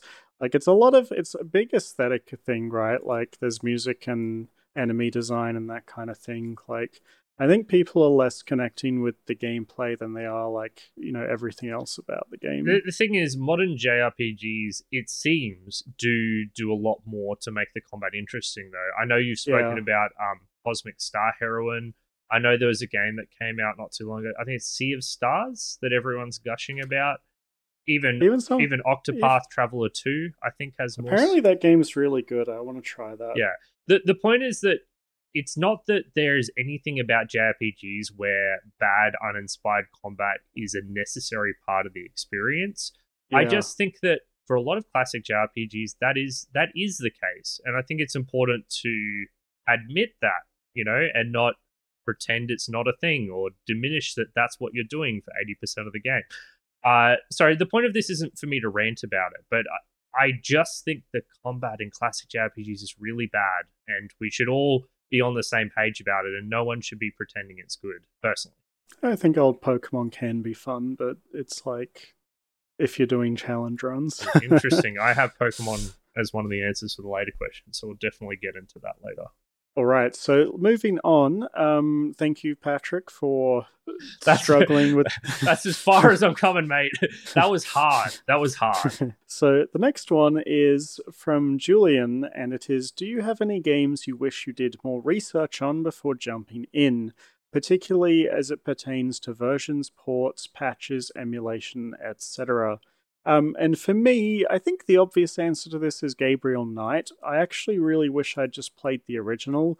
I had done a bit of research, but I feel like should have done more research and just gone with the original, because I think I got, I think I missed something from playing the new version of that game, which Patrick seemed to have, gotten out of it. I agree. I think the best part of Gabriel Knight is the atmosphere and the aesthetic, and I guess it's got this like brooding atmosphere to it that kind of descends on you over time, and the new aesthetic didn't seem like it was selling that at all. On the same token, though, I feel like the review's better because I did that. Like, I just had a worse experience and was able to acknowledge it. But, I probably won't play that game again, so that experience is lost forever to me. Although now. The gameplay does sound like it was way better in the newer game, so... Yeah. I guess if you're looking up walkthroughs, that matters less. But generally, we do good research when we figure out which version of a game to play. I haven't regretted too many decisions, so yeah, just that one for me. So I had a couple here. The first, there are two games that we played that we had severe technical issues with. They were Red Alert 2, and for me, I don't know if it was you as well, Police Noughts. Like, both of those games, I experienced a lot of crashes over the course of playing. It's hard because I did do research for both of these and just couldn't quite come to a answer that was a clean fix. But maybe I should have gone the extra step and like emulated a Windows 2000 machine or something for Red Alert 2. With Police Notes, I don't know what I was meant to do. I spent a lot of time in forums, but having your game crash every now and then is not a fun experience. Like, it just makes you want to quit and play something else if it's happening every hour. You just want to stop, and you can't do that when you're playing it for a podcast game. So you just have the resentment build and build and build. So those two games Prince from of Persia, Warrior Within. Oh yeah, although it sounds like you had some funny bugs, so at least you had that going for you. Oh yeah, that was something, all right. And the other one I have is Tribe's Vengeance, because I played that game on hard mode, and hard mode in that game is fucking stupid. It triples enemy HP pools. I've never played a hard mode of a game where jumping up one difficulty level triples enemy HP, and I think that in the end it would have been a lot more fun to play against weaker enemies, because I had to do a lot of elaborate stupid cheesing to get past some parts of this game, and it wasn't always in a fun way. I know that there was this one bit where you're fighting against someone one-on-one with this stupid disc weapon as part of a trial, and I spent 20 minutes glitching myself up near the roof so that I could be in a spot where I was completely safe from the enemy. And I had to do things like that, otherwise I couldn't beat them. So I wish I'd done some more research on what hard modes entails, instead of being, I'm a cool gamer, I'm going to play on hard mode. And Julian had a bonus question as well, which was also, when are you going to cover a racing game, you hacks? And I asked for some clarification on this, because we have done several racing game. What Julian means by this is more of a rally racer. I don't think quite a simulation racer, but one of the races that is closer to a simulation of actual racing than the arcade races that we've been doing. Is this something you'd be interested in doing, James? I wouldn't mind. I actually believe never played one. I basically played Need for Speed and then kart races and then, the more arcadey stuff. Mm-hmm. But I'd be totally down to pick something like that, and I would love suggestions for this one, because it's a genre I know nothing about. So if we could get, a couple of nice suggestions for this one, really appreciate that. We'll probably just pick one this year, because I'd be totally happy to give one a go. Yeah, it's either this or a flight sim. I know I've heard very good things about Ace Combat. Why not both? Why not both? I guess eventually yes, but maybe not back to back. But no, I definitely would like to give like an actual sim a try, because most of the games we've played are definitely more on the arcade end of the spectrum. So I'm open to the idea. It's just about finding the time and mindset to actually give one of these a go. Then we've got a question from Beardy Hat. How important do you think it is to play games on their original hardware? For example, playing Half-Life on a Windows 98 PC, or running your PSX through a CRT TV? I think this is actually quite varied based on game and platform. Like, obviously, playing DS games on not DS hardware sucks. Same with Wii games. However, in terms of stuff like playing NES games on CRTs to get scan lines and that kind of thing, and resolutions being correct, I think you can get that through emulation pretty easily now these days. So I think it is important if you want a pure experience. I don't value that too much these days unless the game's mechanics require specific hardware, like light guns or that kind of thing. But oftentimes I find that not playing things on the original hardware actually improves the experience. Mm-hmm. Like, if we play a PS1 game on an emulator, we can force in a Z buffer and stop all the weird jitter in the polygons, stuff like that. Ways to enhance the experience by not playing on the original hardware. So this one, honestly, I feel like it's up to a game-by-game basis. There's definitely titles where there's no point in playing it if you don't play on the original hardware, but, those I think are kind of far and few in between, and I think as we go on through time, this is getting less and less relevant. I think in the last, 5 years, I don't really see any of the most recent games having this kind of issue. Yeah, generally, I think it's greatly overstated, and most of the time it doesn't matter. Obviously, the exceptions you brought up, Nintendo DS games, light gun games, etc., are going to be better on original hardware. But emulation has gotten better and better and better. I do think that if you're going to emulate an old game that has scan lines, which form part of the aesthetic, then you need to play with scan lines. When we did Castlevania and Streets to Rage, yeah, they just look so much better with them on. Absolutely. So yeah, you should be doing what you can to get that aesthetic correct when it matters. But most of the time, this stuff doesn't matter at all. I do agree that there is a perspective of historical appreciation where you are appreciating them in their purest forms, and that is fine. I understand that that is what some people are looking for. I think for most people, you don't need a lot of that stuff to get 99.9% out of the game. And I want to double down on what you said, James, about the experience not only being as good, it being better. And that's true of mods as well. For Metroid Prime, I played with mouse and keyboard. And for me, the experience was far better than it was playing on a bloody stupid controller with its stupid control scheme. And yes, it made the game easier, but I didn't care because it didn't sound like the combat was very fun anyway. So I think that emulation is amazing. I think speed up functions are amazing for something like Fire Emblem, whereas we would have normally had to play that game at 100% speed on normal hardware. I'm very, very, very pro emulation, although I do acknowledge that there are some instances where original hardware is going to be better. Alrighty, so the next one comes from Sinus R2, and it is, do you wish you could stop gaming and finally put all that time going into something more useful or productive? Personally, I don't think it's actually possible to put all of your time into work. I think you generally need a pretty good work-play balance. So, there's only so much time in the day that you can dedicate towards, difficult, rewarding activity. And you really need to spend some of it having fun and relaxing. Otherwise, you just drive yourself nuts. And I've seen both sides of the equation where one of these things is way out of whack. Like, I've had friends who have been unemployed and all they did was play games all day long and they got so fucking bored, right? They just had nothing to do, no motivation. Like, they weren't feeling like they were achieving anything.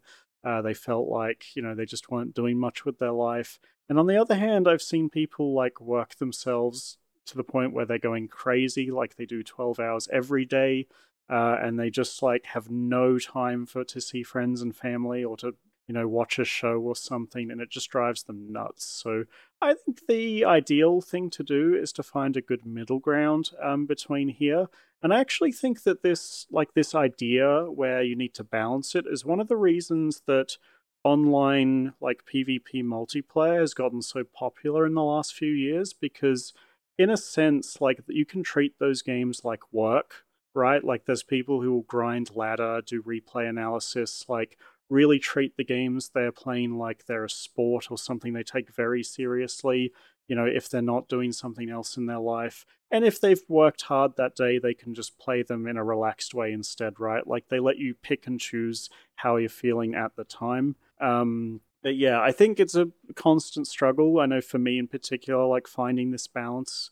And I do think you can, be a bit relaxed and not put a lot of your time into doing productive stuff. You really got to do that if you want to get things done in your life. Yeah, James is right when he talks about balance. You have to have downtime. You have to have time to yourself where you're relaxing and not working.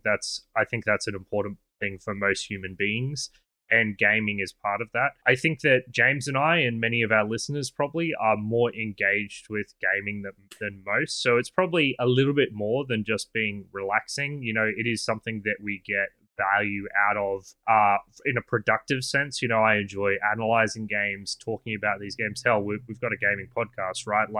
We obviously value this more than simple relaxing. Do I wish I could do this less? Sometimes, I mean, I definitely see what you're getting at. I've really started getting back into team sports again this year, and I'm absolutely loving it. I'm wondering, why didn't I start this earlier? But ultimately, that wasn't because gaming was taking up too much of my time. It's that I hadn't chosen to diversify my interests to a greater degree. I think a lot of the time I was gaming by default, if you will. It's I don't know what to do. I'll play a video game and I'll play it. I'll play some stupid online game for a few hours. Not even because I really wanted to, but just because I wasn't putting any thought into doing something else. So I think that there's actually more than enough time to have gaming as a core part of your life. It's definitely a core part of my life. I love video gaming. I love the podcast. I love talking about it. There's still plenty of time for other stuff. You just have to do less gaming as a nothing activity and fill that with a more diverse range of interests.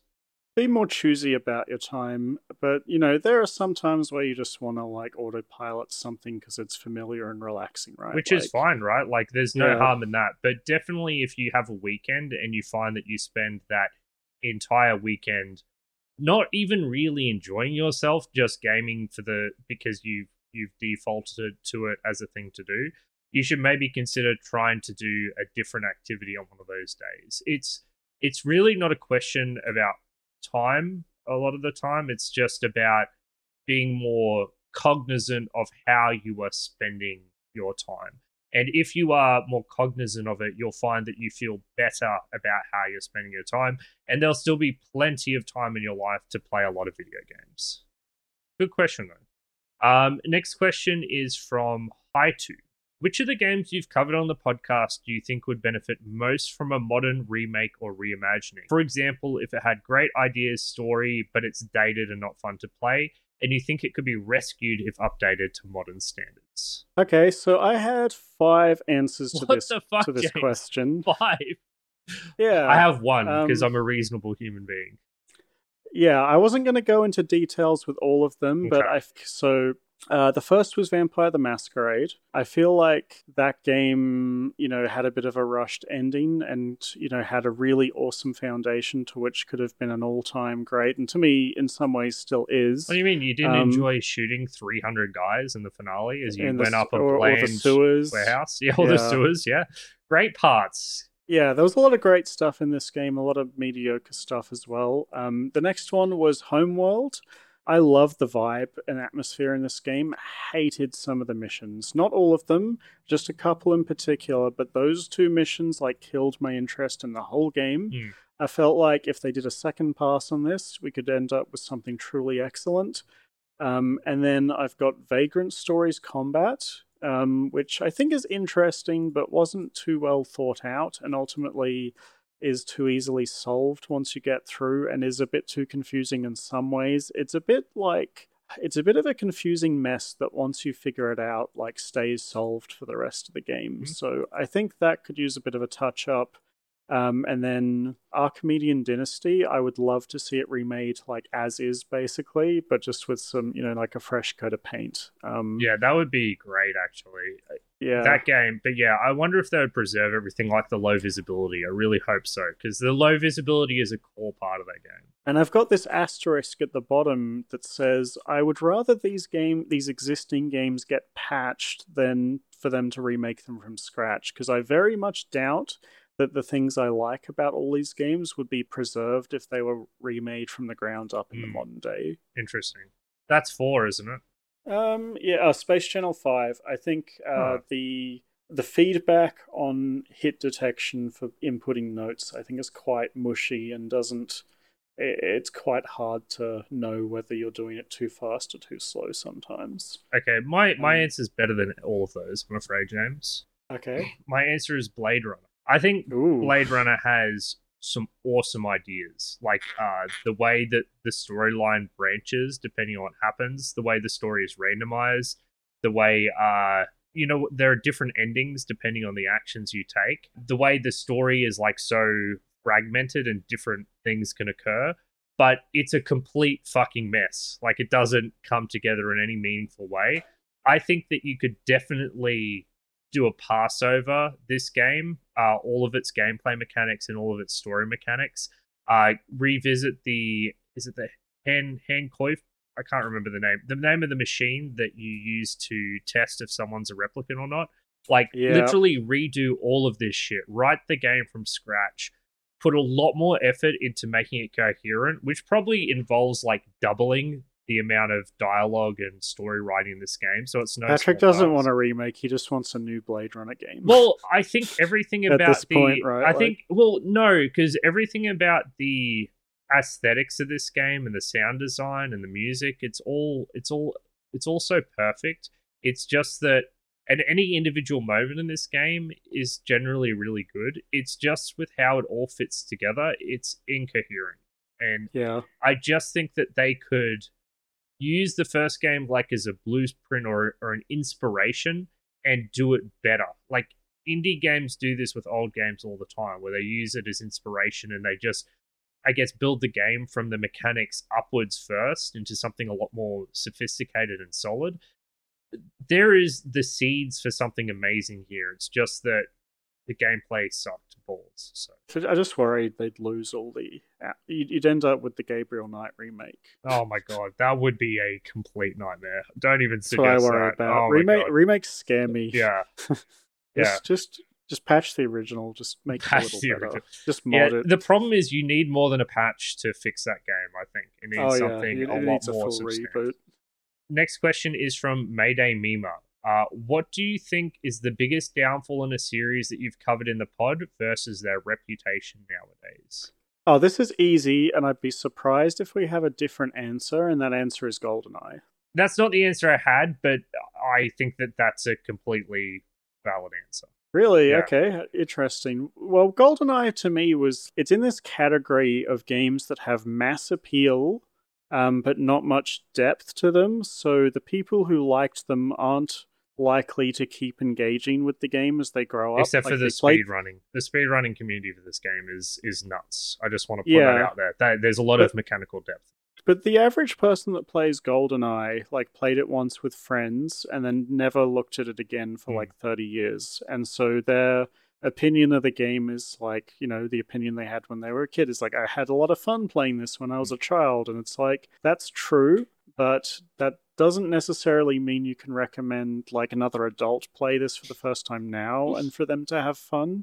And I had that experience too, which, when I played multiplayer with friends on school internet, it was really fun. And it was just a bit mediocre when I came back to it. So, I think, these kinds of mass appeal, low depth games like this and Lord of the Rings, The Two Towers are prime targets for this kind of phenomenon. Mm-hmm. I've kind of come at this question from a slightly different angle, where I've picked a game that to me has a fervent fan community as opposed to one that children enjoyed, and that game is Silent Hill 2. I think Silent Hill 2 has a fantastic aesthetic and story and atmosphere, but I think its gameplay in every sense is fucking awful. The level design a lot of the time is stuff like a hospital building or an apartment complex where it's a corridor with 15 rooms on either side, and only some of those doors open. And the way you progress through the game is to go down and open every door. And then you have some adventure game bullshit puzzle at the end of it. And if you've missed anything, you have to revisit all of the rooms you did over and over again. I think that the actual combat in this game is terrible, and it lacks all of the resource management that Resident Evil has. What makes Resident Evil not about exploring every door? Resident Evil has the level design in that game is, instead of it being corridors with rooms on either side, you have rooms connected to rooms with different locks and things barring your progress. Yep. And those rooms are architecturally distinct from one another. It also has far less rooms that are more interconnected to one another with more doors, instead of it just being a corridor where you have a single door as the point of connection. So Resident Evil's level design is a far more interesting space to exist in and to explore and to move through than it is in Silent Hill 2. I agree with that, yeah. Yeah. I think the reason I've highlighted Silent Hill 2 here is it's kind of related to the reason you did, James, where the fans love the game. But in some ways, I think that Silent Hill 2, it's worse. Because the people who love Silent Hill 2 aren't people who played it at 10-year-old with their friends and had a good time. It's people who elevate Silent Hill 2 as one of their favorite games of all time, a part of fan communities and Reddits and all this other stuff. And when I tell them the gameplay is fucking awful and here's why, they tell me I'm wrong, that I don't understand, that I'm being stupid. And that's kind of a bit what I get from the JRPG community in some ways. But with Silent Hill 2, it's all the more atrocious because there is a game that came out at a similar time to Silent Hill 2 that has fucking excellent survival horror gameplay that is considered one of the best games of all time. It's so similar to it, but it does everything right, and that game is Resident Evil. But the Silent Hill 2 fans still refuse to acknowledge that the gameplay in this game sucks dick, and it pisses me off, James. It really annoys me that we have a game where there is literally a game in the same genre released at the same time, and yet the fans of Silent Hill 2 cannot acknowledge that the gameplay in that game is as bad as it is when there's such a shining example of how to do it correctly sitting right next to it. So it does have a good story, though. It does have a good story, and I don't want to downplay that. The story is amazing. But in terms of like how people talk about Silent Hill 2, how people revere this game compared to the experience of playing it, there's like a substantive gap there, right? There's like this thing where if you like a game for, like, I like it because of the story, that makes me feel, I don't know, I find I have this. I don't know if you probably don't. It sounds like you don't get this, but like I like the gameplay. I'm more tolerant to the gameplay because I like everything else. I mean, you should be more tolerant of the experience as a whole, I guess. But I don't think you should be tolerant of the gameplay. I think that you should admit to the gameplay sucking, but you liking it in spite of it. Which is something that I don't think a lot of people do or are interested in doing or hearing opinions to that extent. They're just like, this is a thing I like and I like it. Which is, to me, just a less interesting way, less sophisticated way of thinking about video games. I don't know. I feel like a lot of the people who will argue in that way that you're described aren't that invested in the medium, so they'll come at you with this perspective that it seems so pointless to be talking about this to begin with. It's just a video game. Like that's what you'll get hit with, right? I guess the thing for me is that I think that most of the fans of Resident Evil can admit the story of that game is kind of schlocky and stupid, right? And they can enjoy it, but it's schlocky and stupid, and the dialogue's terrible, right? But I feel like for a lot of Silent Hill 2 fans, they won't admit the same about the gameplay of that precious game. So for me, that struck me as a big reputation gap. And of course, honorable mention to all the JRPGs. That feels like a notable thing to mention. But I really want to concentrate on Silent Hill 2 because of the fierce backlash I got when I suggested that the gameplay wasn't good in the game. And I was like, what the fuck is wrong with you people? Have you played this video game? I get that vibe with some genres in general. And it's funny, like when we played Armored Core 1, and you and I were quite low on it and criticized the gameplay, and we posted the podcast to the Armored Core 1 subreddit, no one was telling us we were idiots. They were saying, oh, you should try this Armored Core. It improves on the gameplay in this way. It was remarkable. You get radically different responses from different communities, and I did not like the Silent Hill 2 community very much. Anyway, I'll get off my high horse now. To move on, we have a question from Beardy Hat. What is the best gaming platform and why is it PC? I mean, it just is, because the PC is not only the platform where you can use a mouse and keyboard, which is the best kind of controller that you can have, because a keyboard has a lot of keys and a mouse is far better than a control stick. It also is every platform in one because of emulation. So I don't think there's any doubt here. I mean, you can plug in a controller to a PC as well. You can't really plug in a mouse and keyboard to any of the old controllers. I think having PC and a Switch at the moment is the best. Although Steam Deck is also a Switch game. Steam Deck, yeah. Have you considered it's that? Not quite got the plug and play thing that the Switch has That's going true. on, like the docking and the Wait, doesn't it? I thought the Steam Deck did have that. Does it? Yeah, I'm pretty sure it does. I've seen it do that. I thought it was one piece. Maybe it does. Steam Deck is a PC, so you can just plug it into a TV and then... Oh, but does the controllers come off? I don't think so, but Yeah, that's what I meant. Oh, okay, sure. I mean, it's pretty close, right? And a Steam Deck emulates a Switch at a higher spec than what the Switch allows.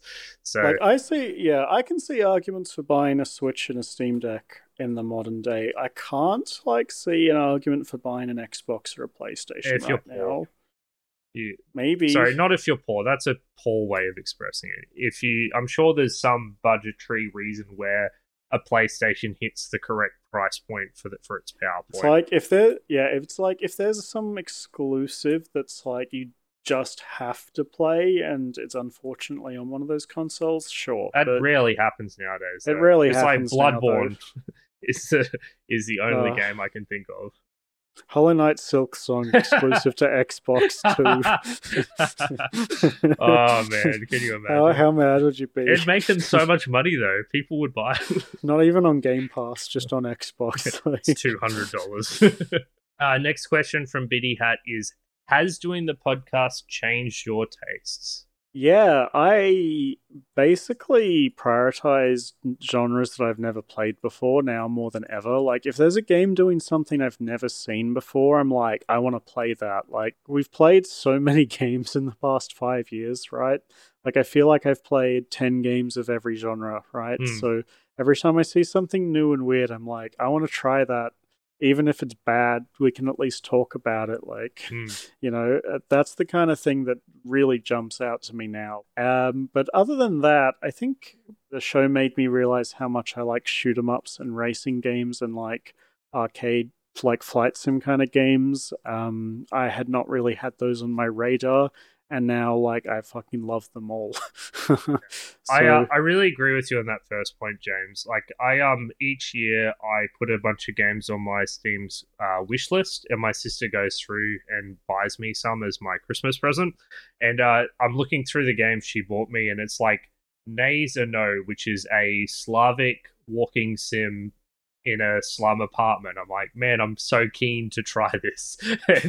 and like Fathom Bachelor, which is a puzzle game with PlayStation 1 graphics.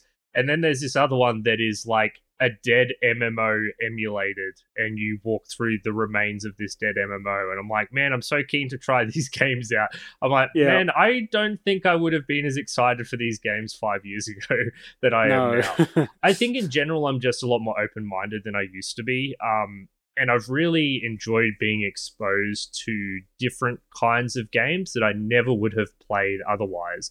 And yeah, that's one of the benefits of choosing like alternating, right? Yes. Like there's just games I would literally never pick that you did, and vice versa. Yeah, and it's really cool because you get to see and understand why people like these games and I guess appreciate them on their own merits.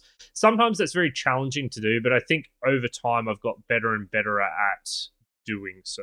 So yeah, I would say that my gaming tastes have solidified in some ways. Like I have a much clearer understanding of what I personally appreciate and enjoy in video games for my own personal enjoyment. Like I could just articulate it better. But I think that I've also expanded my horizons and can still get enjoyment from genres that I never would have really invested any time in to begin with. So the podcast has been really good for me in terms of developing my palette as a video gamer. Sorry, yeah, so I agree with that. I actually feel like I like JRPGs more because we get to play them so infrequently. Oh, that's awful. It's so funny. Next question from Inept Sparrow. When are you going to do Dragon Warrior or Dragon Quest 1, funnily enough? And my answer is I would be afraid to pick this game. Never. I think it would. I'm sorry, push Inept Patrick Sparrow, off the deep end. But never. Listen. I don't think I could play this game. I have seen James and I have spoken a lot about RuneScape, which is a game that is just grinding for the sake of grinding, and that is a game where you can spend 12 hours in a row just making logs and putting them on fire. I've got such a good RuneScape story, right? So my friend plays in the downtime between, like, he'll be playing other games, and in the downtime he'll just sit on RuneScape and cut logs or whatever. And the other day, maybe let's say 2 weeks ago, he said, "This guy keeps trying to talk to me in game, right?" And then 2 days later, we're in Discord, and he says, "Man, this guy's still trying to talk to me." 3 days later, "Man, this guy's still trying to talk to me." And I'm like, "Wait, have you been sitting in that same spot cutting wood for," he's like, "Yeah, 2 weeks." And I'm like, "What?" And then this continued for like another week until he finally server swapped and then continued to cut logs in that same spot for a week. And I was like, man, RuneScape's built different, you know? And the thing is, I think that there's a lot of great RuneScape content out there. Both James and I really like Settles, particularly his Swampletics series. It's like a fascinating look into a lot of the mechanics and optimization in a weird situation. It's quite cool. But the actual act of playing it, however. But the actual act of playing it just sounds like a nightmare. I mean, from what I understand about Dragon Quest and Final Fantasy 1, there's not much difference from playing those games versus playing RuneScape. Like, I feel like we could play FF1, maybe. There's just not really anything interesting going on in a gameplay sense whatsoever, and there's not much of a story in any sense whatsoever. Maybe it would get lots of views, though, just to listen to you getting mad. But I mean, I don't even know if I could muster the courage to get mad about it again, James. Like, it's just so obvious what my reaction would be to that game. It's like I can review it without even playing it. Yeah, I think you just re-listen to. I'll just go through Luna and edit like the name. Like every time you say Luna, it says Dragon Quest. I think that if we are to do another JRPG, and we should do one, it should be one that does something different. Because I don't think I intrinsically hate this genre. I just hate how it's executed in a lot of the classic JRPGs. So I think doing an episode on this, like we could, but it would have a very predictable outcome. And yeah, maybe it would be funny again, me getting mad, but I just don't know if that's the ideal outcome for this show and what I want to spend an episode doing. So I don't think Dragon Warrior is on the agenda anytime soon. Apologies, Inept Sparrow, but maybe we'll do something that you'll enjoy regardless. Next question comes from Scion Storm, who was on our show, Drew from WDGR Podcast, which is all finished now. And we did Streets of Rage 2, and we spoke to him a lot and actually played with him when we did Street Fighter 2. So thank you for the question, Drew. If you could do another podcast, what would it be about? Can be gaming, non-gaming, or both. I've got a few answers for this one. Interested to hear your take, though. So I think that one of my favorite things to experience is new people getting into something I'm passionate about. So I've said it before, but one of my favorite things is being on the sidelines as someone new experiences Dark Souls for the first time and kind of nudging them and helping them along the way. I love it. I love seeing what it was like because it's also kind of reflective of what my experience were like, and having someone get to experience it for the first time, you kind of can live vicariously through them. So if I were to do another podcast, it wouldn't even need to be gaming or non-gaming specific, but it would be related to that concept in some way, shape, or form.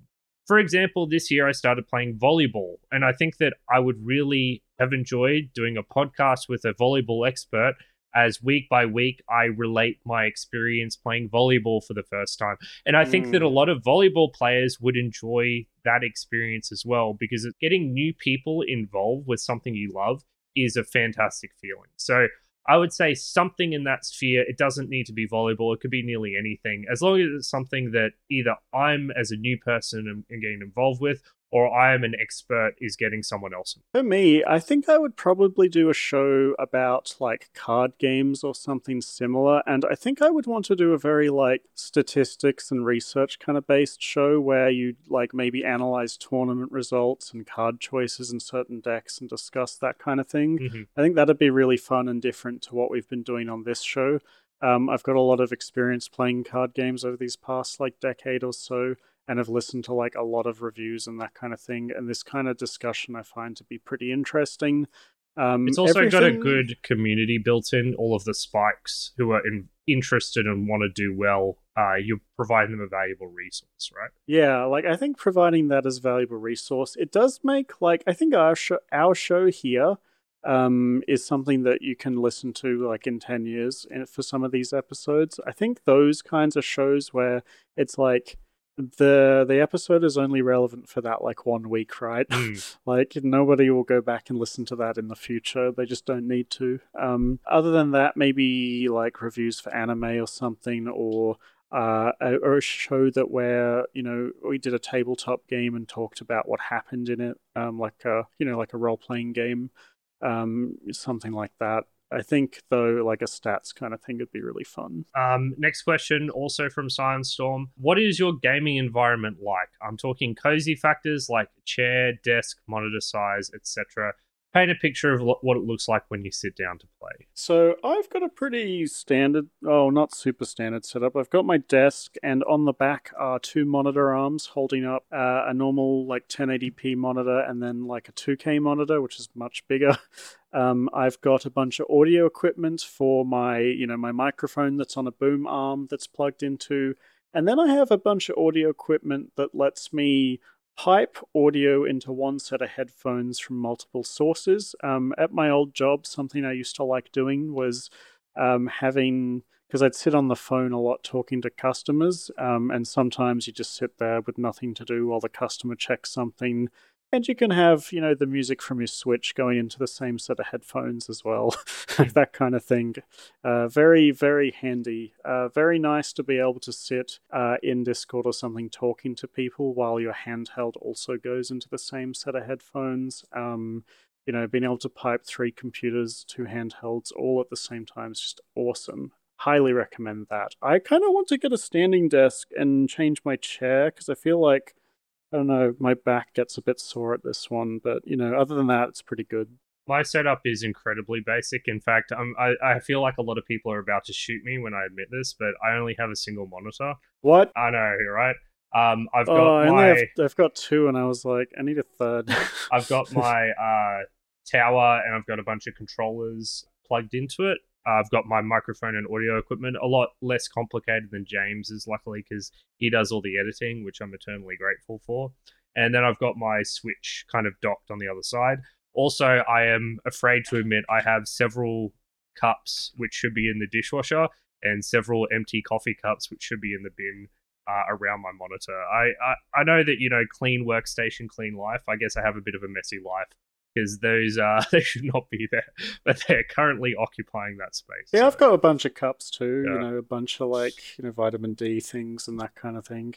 Deodorant sitting there. Yeah, so it's not perfectly clean. It's not a spotless workstation, but at least it's not a disaster. Alrighty. Next question. Is there a genre you would? This is also from Science Storm. Is there a genre you'd like to spend more time with for the show? Is there a console you'd like to focus more on? Why? RPGs are the obvious answer to this one. Longer story-driven titles. I kind of want to try some more like really old games like SNES era, but I also kind of don't. Like if you pick a bad one, it's going to be a bit boring that week. Maybe some handheld stuff. Maybe some more recent things. I don't know. Mostly more RPGs. Yeah, it's funny. I kind of am roughly in the same area. More hefty stories. Like, I love stories. I like books. I like, visual novels. Love Disco Elysium. And unfortunately, because we tend to pick shorter games, they generally have less complex and well-developed stories. So we get to talk about stories less. And I really enjoy when James and I get to talk about a game with a complex and well-developed story.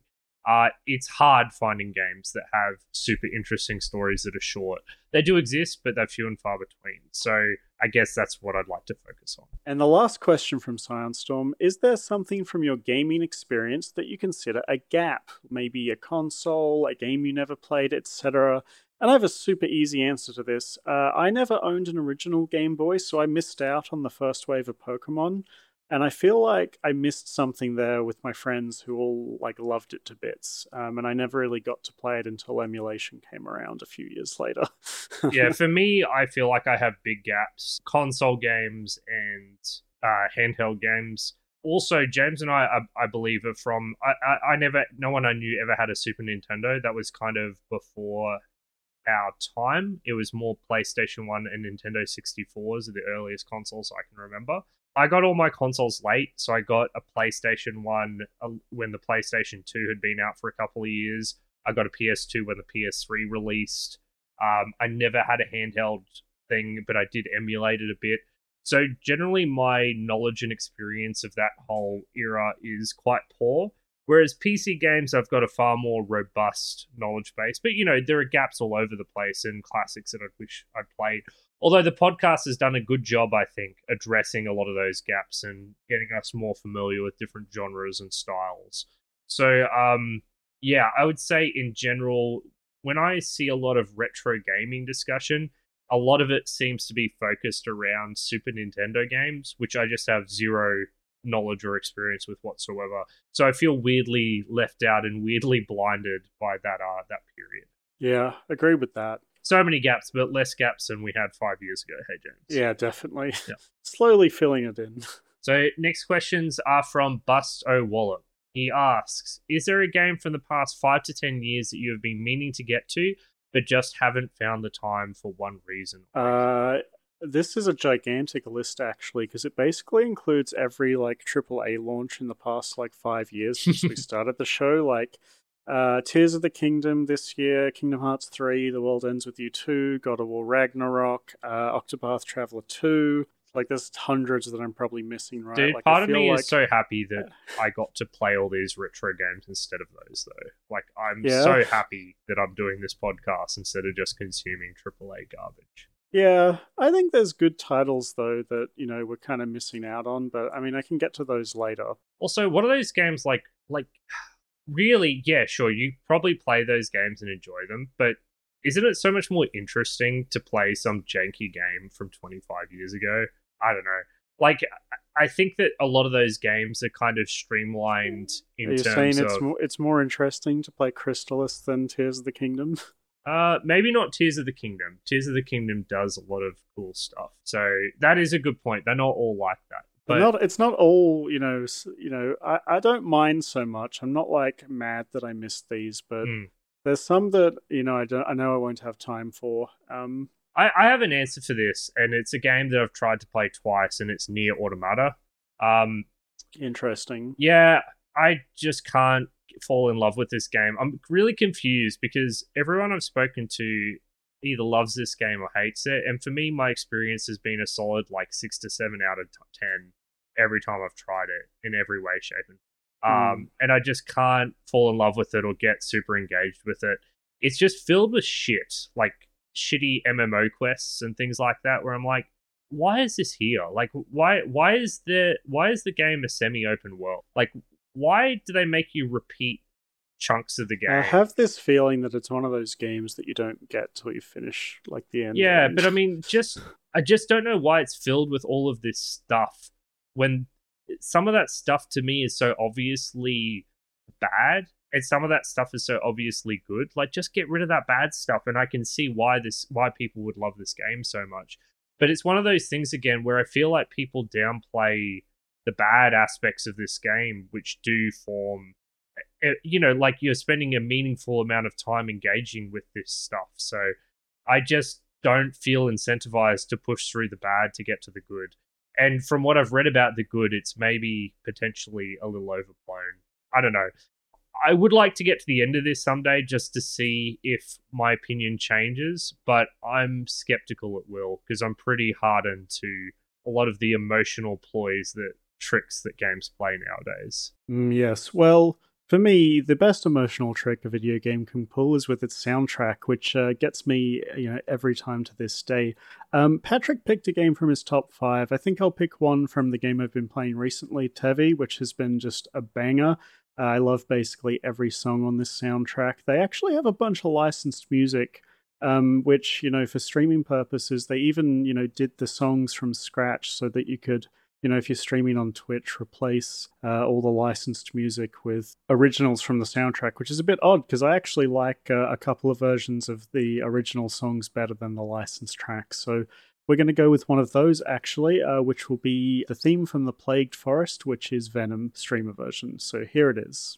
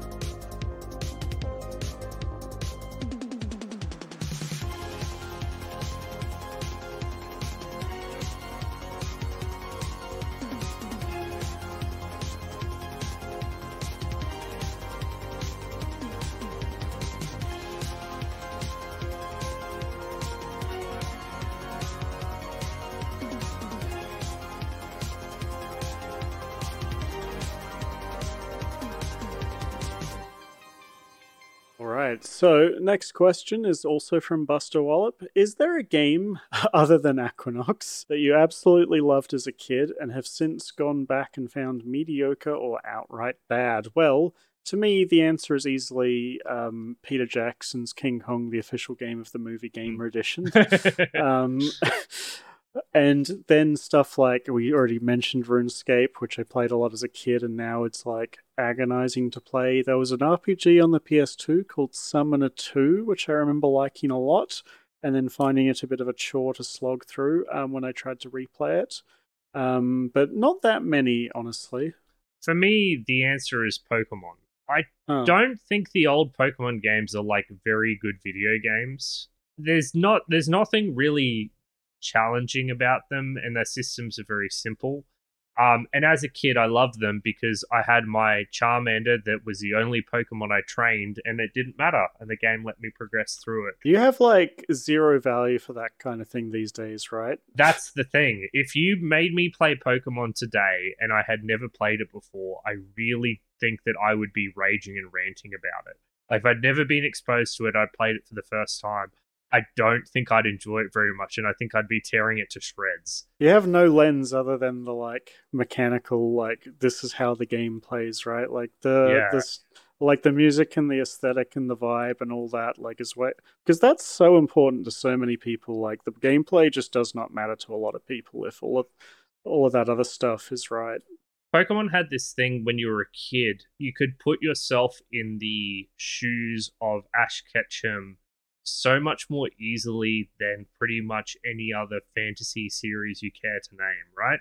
Yeah. Like, maybe Harry Potter is closer, but Harry Potter and Pokemon, he was a kid going on an adventure where he got to catch Pokemon, and he never stopped being a kid catching Pokemon. It wasn't like Dragon Ball Z or whatever, or some other weird series where it was, or Sailor Moon. It felt achievable and real in your head as a kid. And I used to imagine myself in the shoes of that person. But today, it's just not there. You know, that childhood is dead and behind me, as it should be. So I think that if I were to assess Pokemon today, that I wouldn't be so high.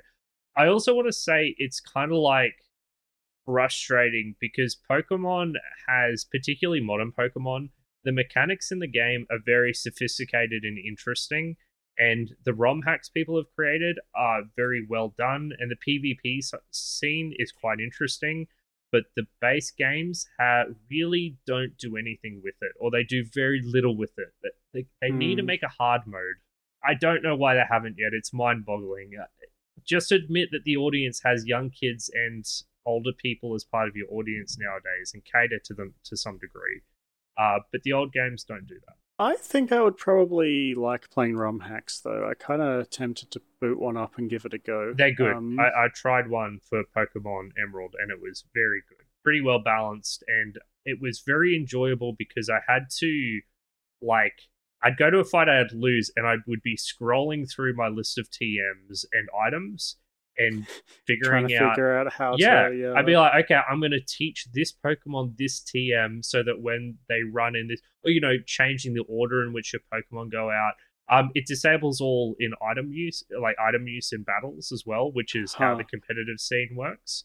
But you can still equip items to Pokemon, so you have berries and different things, and so you'd be like, okay, this Pokemon uses sleep, so I'm going to give them a berry that auto wakes them up when they go for the sleep move, and basically regularly in between battles, I was metagaming and changing Pokemon out sometimes because they'd be more effective even if they're a couple of levels lower. The ROM hacks, you have to engage with the systems in order to beat them, and that's what I wanted from Pokemon, and the ROM hacks deliver. I'll definitely have to pick that up at some point. So there's a secondary part of this question from Buster Wallop, which is the inverse of this question. So is there a game you weren't so high on as a kid, but now have gone back and actually is pretty good after all? I have an answer for this, and that answer is Quake. Quake is a game I didn't hate as a kid, but I definitely put it below Duke Nukem 3D. I put it below Doom 1 and 2. It was a game I played and thought was alright, but didn't love. When I played Quake for the podcast, I adored it. I thought it was one of the best shooters I'd played. I think that the level design being like layered and vertical is super cool. I think that the way that every single enemy has a projectile attack that you can dodge makes dodging those attacks really fun. I think that the movement in Quake is awesome. I love bunny hopping around and grenade jumping and messing around with the movement. It just feels satisfying to move around the levels.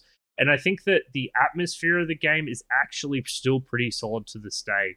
It is very brown, but it does have a particular kind of atmosphere, right? Like, there's no denying that there is an atmosphere to Quake with the music and the kind of Lovecraftian symbology throughout the game that gives it a particular feel that I think is much better than Doom or Duke Nukem 3D's more colorful palette. So yeah, Quake went from being an okay game to being, I think, the most enjoyable vanilla PC shooter from the late 90s. My answer to this question was actually Psychonauts. I thought it was like enjoyable enough the first time I played it, but like I really don't think I was getting as much out of the story as I did when we did it for the show. And lots of the like little bits of narrative kind of made more sense to me than it did when I was younger. This time around when I played it, I loved it to bits. Like every second was pure joy. Like every time there was something funky. Like the writing is really funny. Finding stuff like that little corner of that lady's mind with the burning children and just being like, what the fuck? You know, everything was like way better on this second playthrough. So I'm really glad we redid it again. Also, it's just secretly a Banjo-Kazooie sequel. Well, yeah, it is. And 3D platformers are great, so, you know. So, yeah, excellent, that one. And maybe Archimedean Dynasty. I think I tried that once as a kid and then gave up because it was too hard to control. Yeah. Particularly if you enjoyed Aquanox, it would have felt awful. Yeah, I got filtered, but now I realize it's superior as an adult.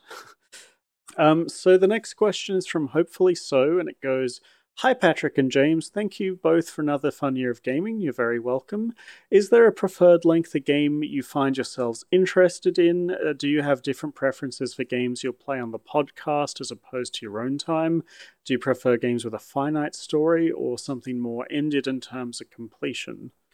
So for me, I tend to find that whatever we're doing for the show, I like doing the opposite in my free time for variety. So that tends to be like long time sink games that we just would never do on the show, right? Like the kinds of games that suck me in are the ones that I can dump like literally like 2,000 hours into. Man, that's such a good answer. I agree with that. Like I could never play, you know, we'd never do something like that for the show or something that's like really narrative driven. I think games recently tend to have stronger narratives than they did, you know, 20 plus years ago. So I tend to find myself more able to connect with the stories in newer games. Sometimes they're not usually, it's normally like maybe in the indie space that happens, though not normally with AAA titles, which I think have pretty, you know, not exciting stories if you've experienced a lot of game stories before. So I tend to play lots of ongoing live service games, like been playing lots of Yu-Gi-Oh! Online, been playing lots of Path of Exile, been playing lots of Dota, that kind of thing. And then lots of shoot 'em ups too. I've gotten pretty good at them, I think, by now. Yeah, so for me, I would say that I do end up going for shorter games and more unique experiences when we're not playing games for the podcast. Like, not too long ago, I played through Uramungi Generation, which is a photography puzzle game. Oh, I saw that. Yeah. Set in, you know, a version of New Zealand's, I don't know, neo-punk future where, you know, there's some kind of alien invasion happening. It's a weird-ass game, and it was all the better for the fact that it was short, and it was unique, and it was weird. And I like playing games like that because you get everything out of them in 5 to 10 hours. There's no wasted space in them. And then you can move on to the next weird and strange experience. As opposed to spending 40 hours on a AAA experience where you kind of get one variation on the same experience over and over again. But like James, at the same time, I am consuming some popcorn content, playing Counter-Strike 2 with friends, playing roguelike games like Slay the Spy, Into the Breach, Binding of Isaac, that I can kind of just do a run and be happy. And I've been playing a lot of chess lately. I know chess isn't exactly a video game, but you can just play a game of blitz chess, which is 5 minutes aside, which can take anywhere from, 2 minutes to 10 minutes, depending on how quickly one of you blunders. And it's kind of not that far removed from other video games in terms of giving me a quick gaming fix.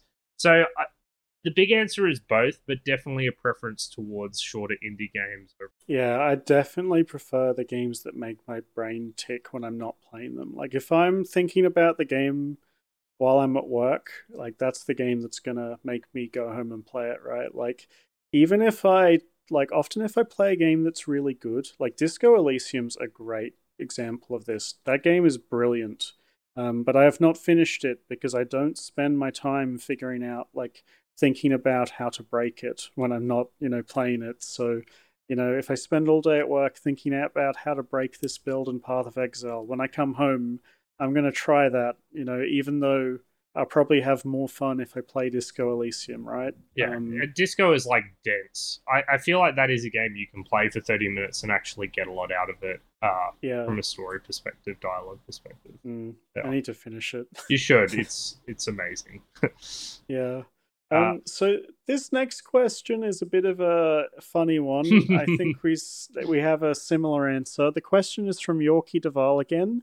And he asks, what is an opinion about video games that you have always wanted to defend, but nobody has asked about? And I struggle to think of a strong, opinion that's controversial that I haven't managed to sneak into discussion somewhere with somebody.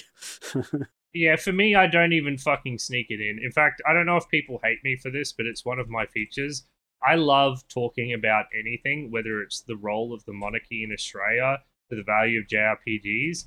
And if no one asks me about it, I'm going to find an opening to introduce into the conversation. If you think this guy rants about JRPGs, man, you should ask him about the monarchy. I know, I love it.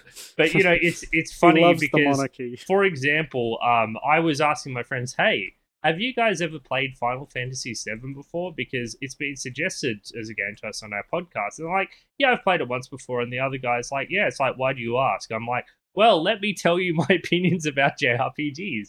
Listen, if there's something I want to talk about video games, I am going to create an opening. I'm not going to wait for someone to ask me. I'm going to create a conversational rhetoric trick so that I can have my rant and so everyone can listen to me. So, I have never had this problem in my life. If there's something I wanted to defend or attack, it's going to happen one way or another. If I have this problem, it's because I like this really specific thing. I am really into this particular deck in Yu-Gi-Oh! Or this particular build in Path of Exile, and I want to talk to somebody about these choices that gave me a 5% damage increase, like this kind of like overly specific, basically like engineering tier talk that there's like no one else on the internet to talk to about this, right? Like none of my friends will be playing any of these things. So that's the kind of thing that, I'd kind of like to talk about. And I guess that kind of goes back to that discussion about doing a stats-based podcast or something. I want to talk about nitty-gritty things like that, it's hard to have a conversation about without it derailing. Like a good example on this show is like when I was talking about Tevi earlier, if I wanted to talk about like, if we were reviewing that on this show, I feel like if I wanted to knuckle down on one mechanic in particular, we would circle back around to arguing about whether it's good to be that complex in the first place, right? Yeah, it's difficult, right? Because there's something you really want to talk about, but someone's coming at it from a different perspective. So it can be hard to knuckle down on that unless you've discussed it beforehand. And we tend to prefer to keep our conversations a bit more free-flowing. So that, as a consequence, because it's not as rehearsed, I think we did tend to, let's say, hyper-focus on little things at the start of the show. We do that less these days. Like, I feel like it was in Dark Messiah we was talking about one thing specifically for like 20 minutes or something. System Shock 1, we spent a lot of time talking about the UI, I would say with good reason. But I think having both is good, but there can be a danger when you hyper-focus that you kind of lose your audience because, we've got no visual; it's purely audio. You want a bit of If they both. don't care about that thing you care about, like you're fucked. You have to know how to relate it to the bigger picture, right? Yeah. So I would say, yeah, I think that the internet also in general just provides a lot of forums that probably didn't exist 20 years ago. Discord is very good. There are playthrough game club groups that you can join. There's Reddit. There's specific forums for games. There's a lot of different fan communities where if there is something you care about deeply, I think you can usually find someone on the wider internet who also cares about it deeply. And you can have that argument if you want to, if you try hard enough. Here's one opinion I just thought of that I'd like to share. I think if you go to the official Discord of a video game, you are going to get better discussion there than you will on like Twitter, Reddit, wherever. Don't worry with Twitter. Twitter's garbage. It's garbage. Any kind of yeah. discussion, I don't even bother anymore. Yeah, but generally, like, I don't know. I think Reddit kind of people hyper focus on negative things too much. Yeah, it depends on the subreddit. I feel like it goes through cycles. You have people who are hyper focused on the negative, then people who are like, "Why is everyone so negative?" And then everyone's like, "Why is everyone so positive?" I'm like, I just want to shoot everyone in the subreddit. It drives me nuts. It gets very bubbly, like. And they get stuck on ideas. But the for thing a long is, period it will eventually trend upwards. Like, for example, the Baldur's Gate 3 subreddit, when that game came out, I was monitoring it week to week as I was playing the game, and it went in those cycles of this game sucks for X, this game is great for Y, with both responding to one another. But I bet you $1 million if you go there now, there won't be no one who's still on there will have anything negative to say, and that will become what the subreddit is. Positive bubble of feelings about the subreddit, because if you're not a fan, you're not going to hang around, right? I've experienced the opposite, actually. Weird. Okay. Like the fans who hang around, like specifically for like ongoing games, like it's just if it's different because people are the people who care about the game want it to be better, so are constantly pointing out the negatives. No, you're right. If it's some kind of live service game, you're 100% correct. I guess I'm talking more about single player games. If it's a single player game, it'll be dead in like 2 months. Yeah. Until the sequel's on its way. Yeah, but the actual official Discords, you get like quality discussion every day. It's so much better. Discord's the best place for actual discussion. The only problem is I find some Discord servers move too fast. And that's me being old. I came from an era where forums were the typical speed. So you might have a day or two between replies and that'd be fine. But you might have 15 replies to a thing in a day, whatever. It'd be pretty slow paced. Discord, you can sometimes come back and there's been 1,500 messages since you were last on, and you kind of lose the thread. So you kind of need to find the right size Discord server, which can be tricky. Yeah, I agree with that. So next one is from Hodor Gorgon, and his question is, how are you guys? Aside from the podcast, how's your year been? Thanks for asking, mate. I've been good. I've been applying for a government job over the past 8 months or so. It's a very involved process, but it seems to be going well. I'll know more going into the new year, but as part of that process, I have started going to the gym regularly. I'm participating in volleyball, as I mentioned earlier, which is team sports, which gets me a lot of cardio.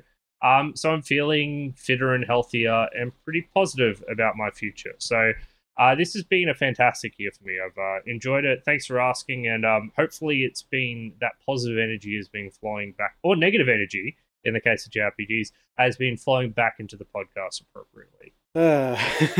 Yeah, mine's been good too. I actually, I left a job that I'd been at for about 4 or 5 years to move on to something a bit bigger in scope.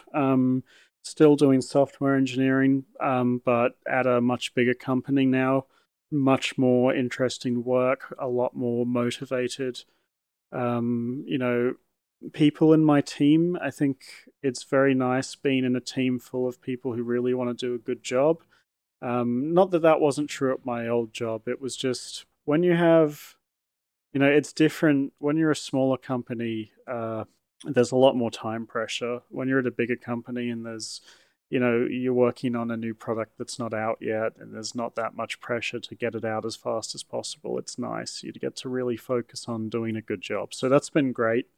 I've been liking this new release schedule. I've managed to have a lot more time to myself recently. When Baldur's Gate 3 came out, I did a playthrough of that with some friends, and then after that, everyone was like, I kind of feel like playing tabletop now. So we started, doing a few like actual tabletop campaigns, both online and in person. So that's been really fun.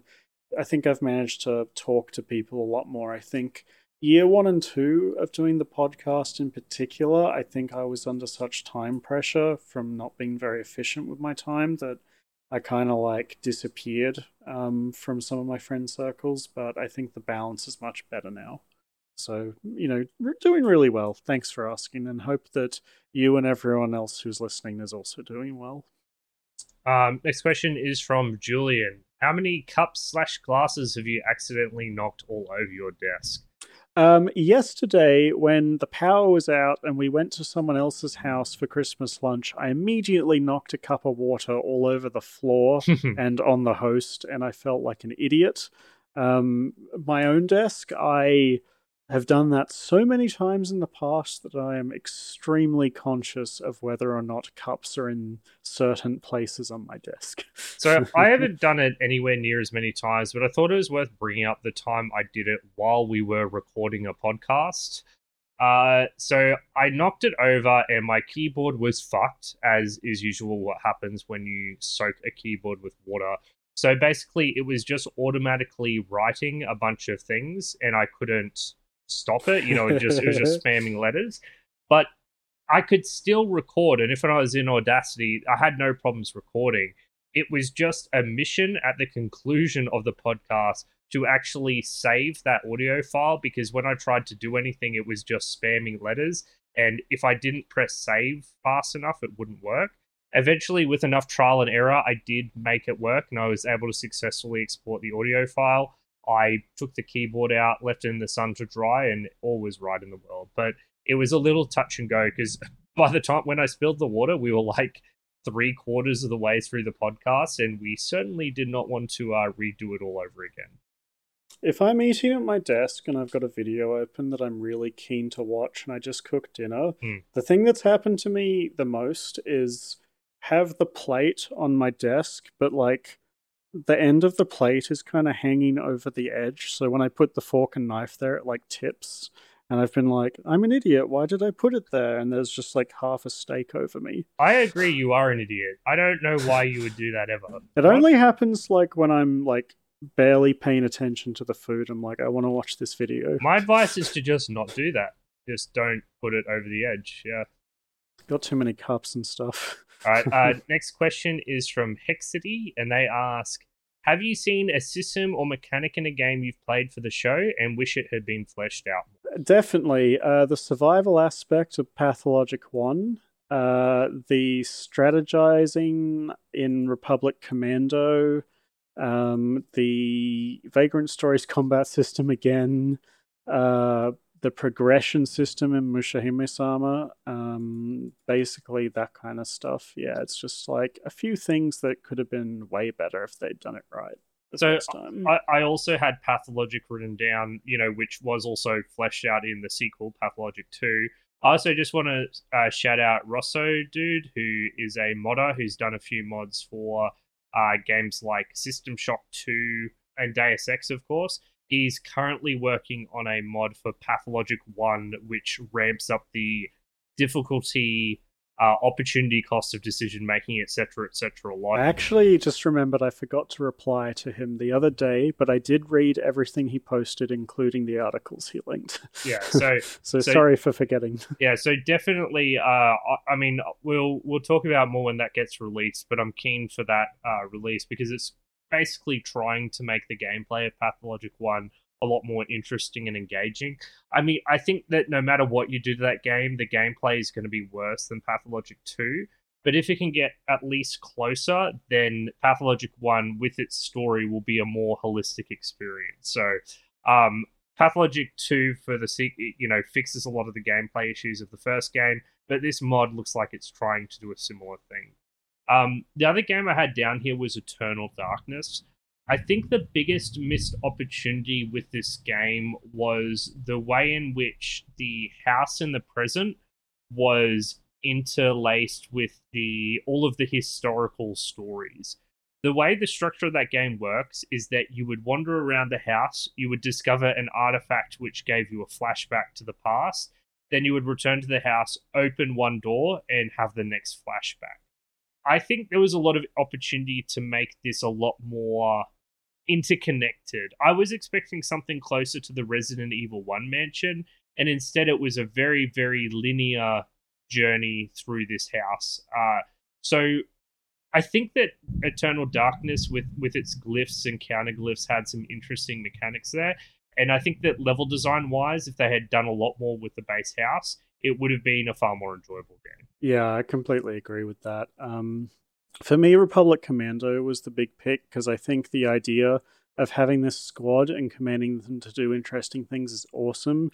But it was just quite limited in practice, and you didn't really get to push the boundaries of what it would feel like to command a squad, I think. Yeah, and Ben mentioned to me when we were do Baldur's Gate to your cowards, aka Ben mentioned to me that what basically a lot of what we were asking for is what is given to you in Mass Effect 1. And I think he's kind of correct. It's kind of like controlling a squad of troops, but you're a lot more free in how you use your powers. So I think Mass Effect 1 is a pretty good update on what Republic Commando was trying to do. Yeah, agreed. Now, we're into the final 3 questions. Ooh, it's been a long episode, but thank you everyone again. The next question comes from Vexus, and it's a bit of a funny one. It is, envision for me aloud as the year of our Lord 2023 ends, what an ideal gamer holiday might look like for the hypothetical youth of today. And I imagine this involves Mountain Dew flavored eggnog, but maybe that's just me. The thing I wanted to call out for this is that I think that the most enjoyable gaming thing you can do on holidays with friends has not actually changed. I think the most enjoyable thing you can do is LAN parties with Mountain Dew and pizza. Whether that's you're all sitting around consoles or you all lug your PCs to the same location and play random games together. I really don't think that's changed. I think that my most enjoyable games of my childhood are those times when I went over to someone's house and we had 4 Xboxes hooked up, or when we all brought our PCs to someone's houses and were playing, random games that none of us had played before, like Supreme Commander, Massive Scale RTS, or we played Savage 2, which is the game that S2 made before Hon, which is an RTS FPS hybrid. We would just pick a game and we'd all install it and we'd spend an hour and a half getting the networking issues for every single game. And in my mind, and maybe I'm wrong about this, I think the kids of today would enjoy that experience of being away from adults and just having a night full of gaming and sugar with their mates, experiencing weird stuff and getting sleep deprived and grumpy towards the end.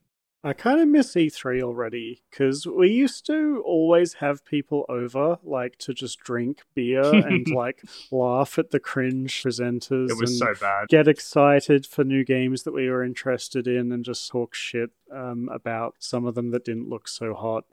That was really fun. I felt like, as it kind of dwindled, it got more boring and boring. But there was a few years that had some really exciting reveals. I remember when they revealed the remake for FF7, the crowd went nuts. It was awesome.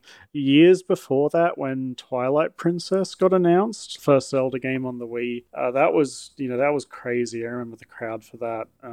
See, I never gave a shit about E3, and I think it's because I'm mainly a PC gamer.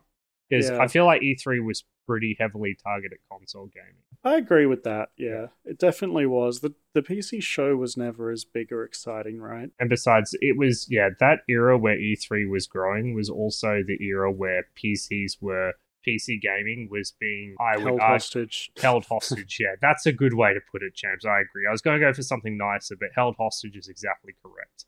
Where it felt like PCs were being held back by the shitty hardware and UIs of consoles, and games were being designed for consoles and then just lazily ported over. And so yeah, I don't look back too fondly on that era, unfortunately. Something about sitting around with, food and drink and playing stuff while watching announcements was really fun. So that's kind of like where it would be for me. I think the key thing is that it's just like being with friends, right? Like, I don't think that's really changed. Like, my little brother's 21, and he was telling me about how they all went and saw a movie, and then they were playing Switch games on this movie theater screen as part of the experience for someone's birthday. And I'm like, man, that sounds awesome. And it's really not that different from what we did. So, hanging out with friends playing games is something that, at least to this day, is still damn fun.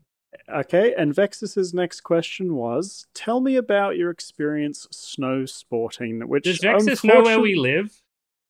Yeah, we live in Australia. I actually haven't been ever. Like, I've been in snow once. Not only do we live in Australia, we live in Brisbane, which is it's not as hot as it gets, but it's pretty close. And this summer's been pretty bloody ridiculous. I'm melting. Like, does that count as a snow sport? Like a living? Yeah, we are. Also, we're in the middle of summer right now as well, which is not your typical Christmas. So the closest thing I've done to snow sporting, I have been up a mountain to see snow. I used to live in Canberra, which is down south, and they have a mountain there that has snow. They may even have two mountains that have snow.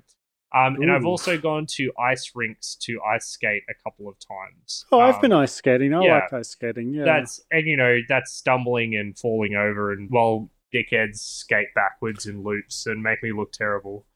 When we visited relatives in Scotland, or friends and family in Scotland, we got snowed in one day and spent the whole day digging through snow to make a little. That's a winter sport.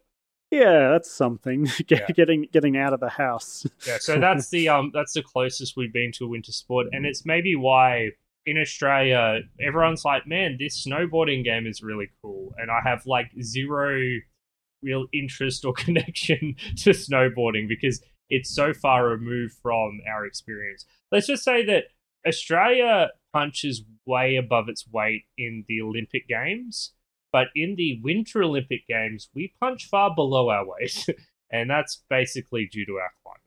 So thanks for the hilarious question, but yeah, not much snow in Australia. Final question from Science Storm. Are you guys reading or watching anything you'd recommend? So I've got a couple of answers here. The first is I got a copy of the book Freakonomics for my birthday a couple of months ago. And the reason I got that is because I've been listening to the Freakonomics podcast a lot. I really, really like this podcast and this book series. The idea is that it takes like a economic or social issue, usually one that is a little counterintuitive. It has a panel of experts surrounding that issue on the episode, and it explains them, or in the book, and explains them from that variety of perspectives. And my favorite thing is that it is kind of short and punchy and to the point, and it kind of delves into why things kind of work out the way they do, even if it doesn't make sense immediately. It does make sense deep down once you get a little deeper into the data. So I would describe this as like pop sociology / pop economics. There's nothing here that the uneducated layperson can't understand or get to grips with. It's just the interesting stuff, and it's just really, really interesting stuff, and a way to, I guess, diversify my listening away from gaming podcasts a bit and learn a little bit more about the world. I actually have not been reading or watching anything in months, I think. I feel like I've mostly been focused on like my gaming side, or, doing extracurricular stuff, or I guess since tabletop games, yeah, it's been like researching characters and like writing characters and that kind of thing. So I haven't really had a lot of time for reading and watching things. Like, I haven't watched like shows or anything for months, it feels like. So no good answer from me, unfortunately. Maybe I should. I actually haven't read a book in years, I think, at this point. Yeah, the only thing recently is when I got my new job, I started listening to Brandon Sanderson's Rhythm of War, like in Stormlight Archive. I'd been meaning to read that for a few years since it came out, and it was really good, actually. I thought it was probably my second favorite in the series. It is really good. Strongly awaiting the next one, so Yeah, but other than that, not a lot from me. Yeah, and I've mostly been the same with TV. I did watch Severance this year, which I really enjoyed, and Yeah, my roommates like that. yeah, I finished watching Better Call Saul, which for my mind is just one of the best like long-term TV series ever made. I think it's better than Breaking Bad. I think it's better than The Wire. I mean, The Wire has a lot going for it, but Better Call Saul is like consistently entertaining while at the same time being, you know, gritty and dark and horrible. The acting, performances, the directing, it's just like such a good show. So if you have any interest in crime, Better Call Saul and is a great prequel to Breaking Bad and is all the more better for the existence of Breaking Bad. So those are the two ones I'd recommend. Well, I think we're done, James. Thank you so much to everyone who submitted these questions. They're all fantastic. Well, most of them, you know, one or two trolley questions aside. But at least they opened the door for us to reflect and philosophize a bit. So thank you, everyone who put that questions in. I also want to put a special shout out for Mayday Mima, who designed the banner for this episode. In the past 4 years, I've had to design absolutely atrocious banners in MS Paint. And luckily, Mayday Mima has taken that responsibility from my hands for Mailbag 5. So special thank you to you for doing that for us. So for those, I mean, Man, it's really bucketing right now. I know, it's coming down like mad. Yeah, this is the other aspect of summer in Australia, specifically Queensland. We get absolutely bucketed with storms. So it goes from being 40 degrees, and then the next day we get an absolutely violent thunderstorm. Then it's back to 40 degrees. Sometimes in the same day as well. So for those who have not listened to us before, I mean, I'm very surprised that you're choosing Mailbag 5 for the first episode, but so be it. You can find all of our content on our website, which is rspodcast.net. It has links to everything, all of our episodes, a bunch of articles, all our social media stuff, including our Discord server. It's also got a link to our Buy Me a Coffee pages, which is where you can support the show monetarily. Honestly, if this is the first time you're listening in, I would love to hear why Mailbag 5. It's like, I would love to know. You're looking through the episodes, it's like, yep, Mailbag 5, this is the one for me. This is the one I'm going to use to decide the quality of this show. So yeah, please do let us know and explain why you're as crazy as you are. Thank you. So that's the episode done. Let's talk a little bit about what we're doing for our first episode of season 6. What game are we playing, James? Yeah, so normally what we do at the end of the year is we do a mailbag and then we pick a modern game to play that we can kind of contrast off the rest of the games. So this time we already mentioned this like last year, but we're going ahead and picking Rain World, which kind of like matches this kind of like miserable, mechanically heavy kind of game that Patrick and I have sort of settled on as preferring. It is funny, isn't it? It's like this pathologic Resident Evil 1. Like, we want to suffer in our video games. We want to suffer. Yeah, power fantasy. What's that? You play as a little slug cat creature that dies anytime anything gets its claws on it. It's a survival-ish kind of game. And yeah, it's quite challenging, even I would argue unfair at times. Deliberately so. Deliberately so. So this will be a really interesting one to talk about. I already think the atmosphere is fantastic. Lots of, hidden stuff to find in there. I'll be very curious to see how Pat gets on with that one. Yeah, we've played it a little bit already in preparation, and I can already say like it's an incredibly intriguing game. I'm excited to talk about it, excited to make more progress and see what more the game has to offer. So, thank you once again for listening to our story about Mailbag, and we will see you in 3 weeks for Rain. Thanks for listening, guys. Catch up.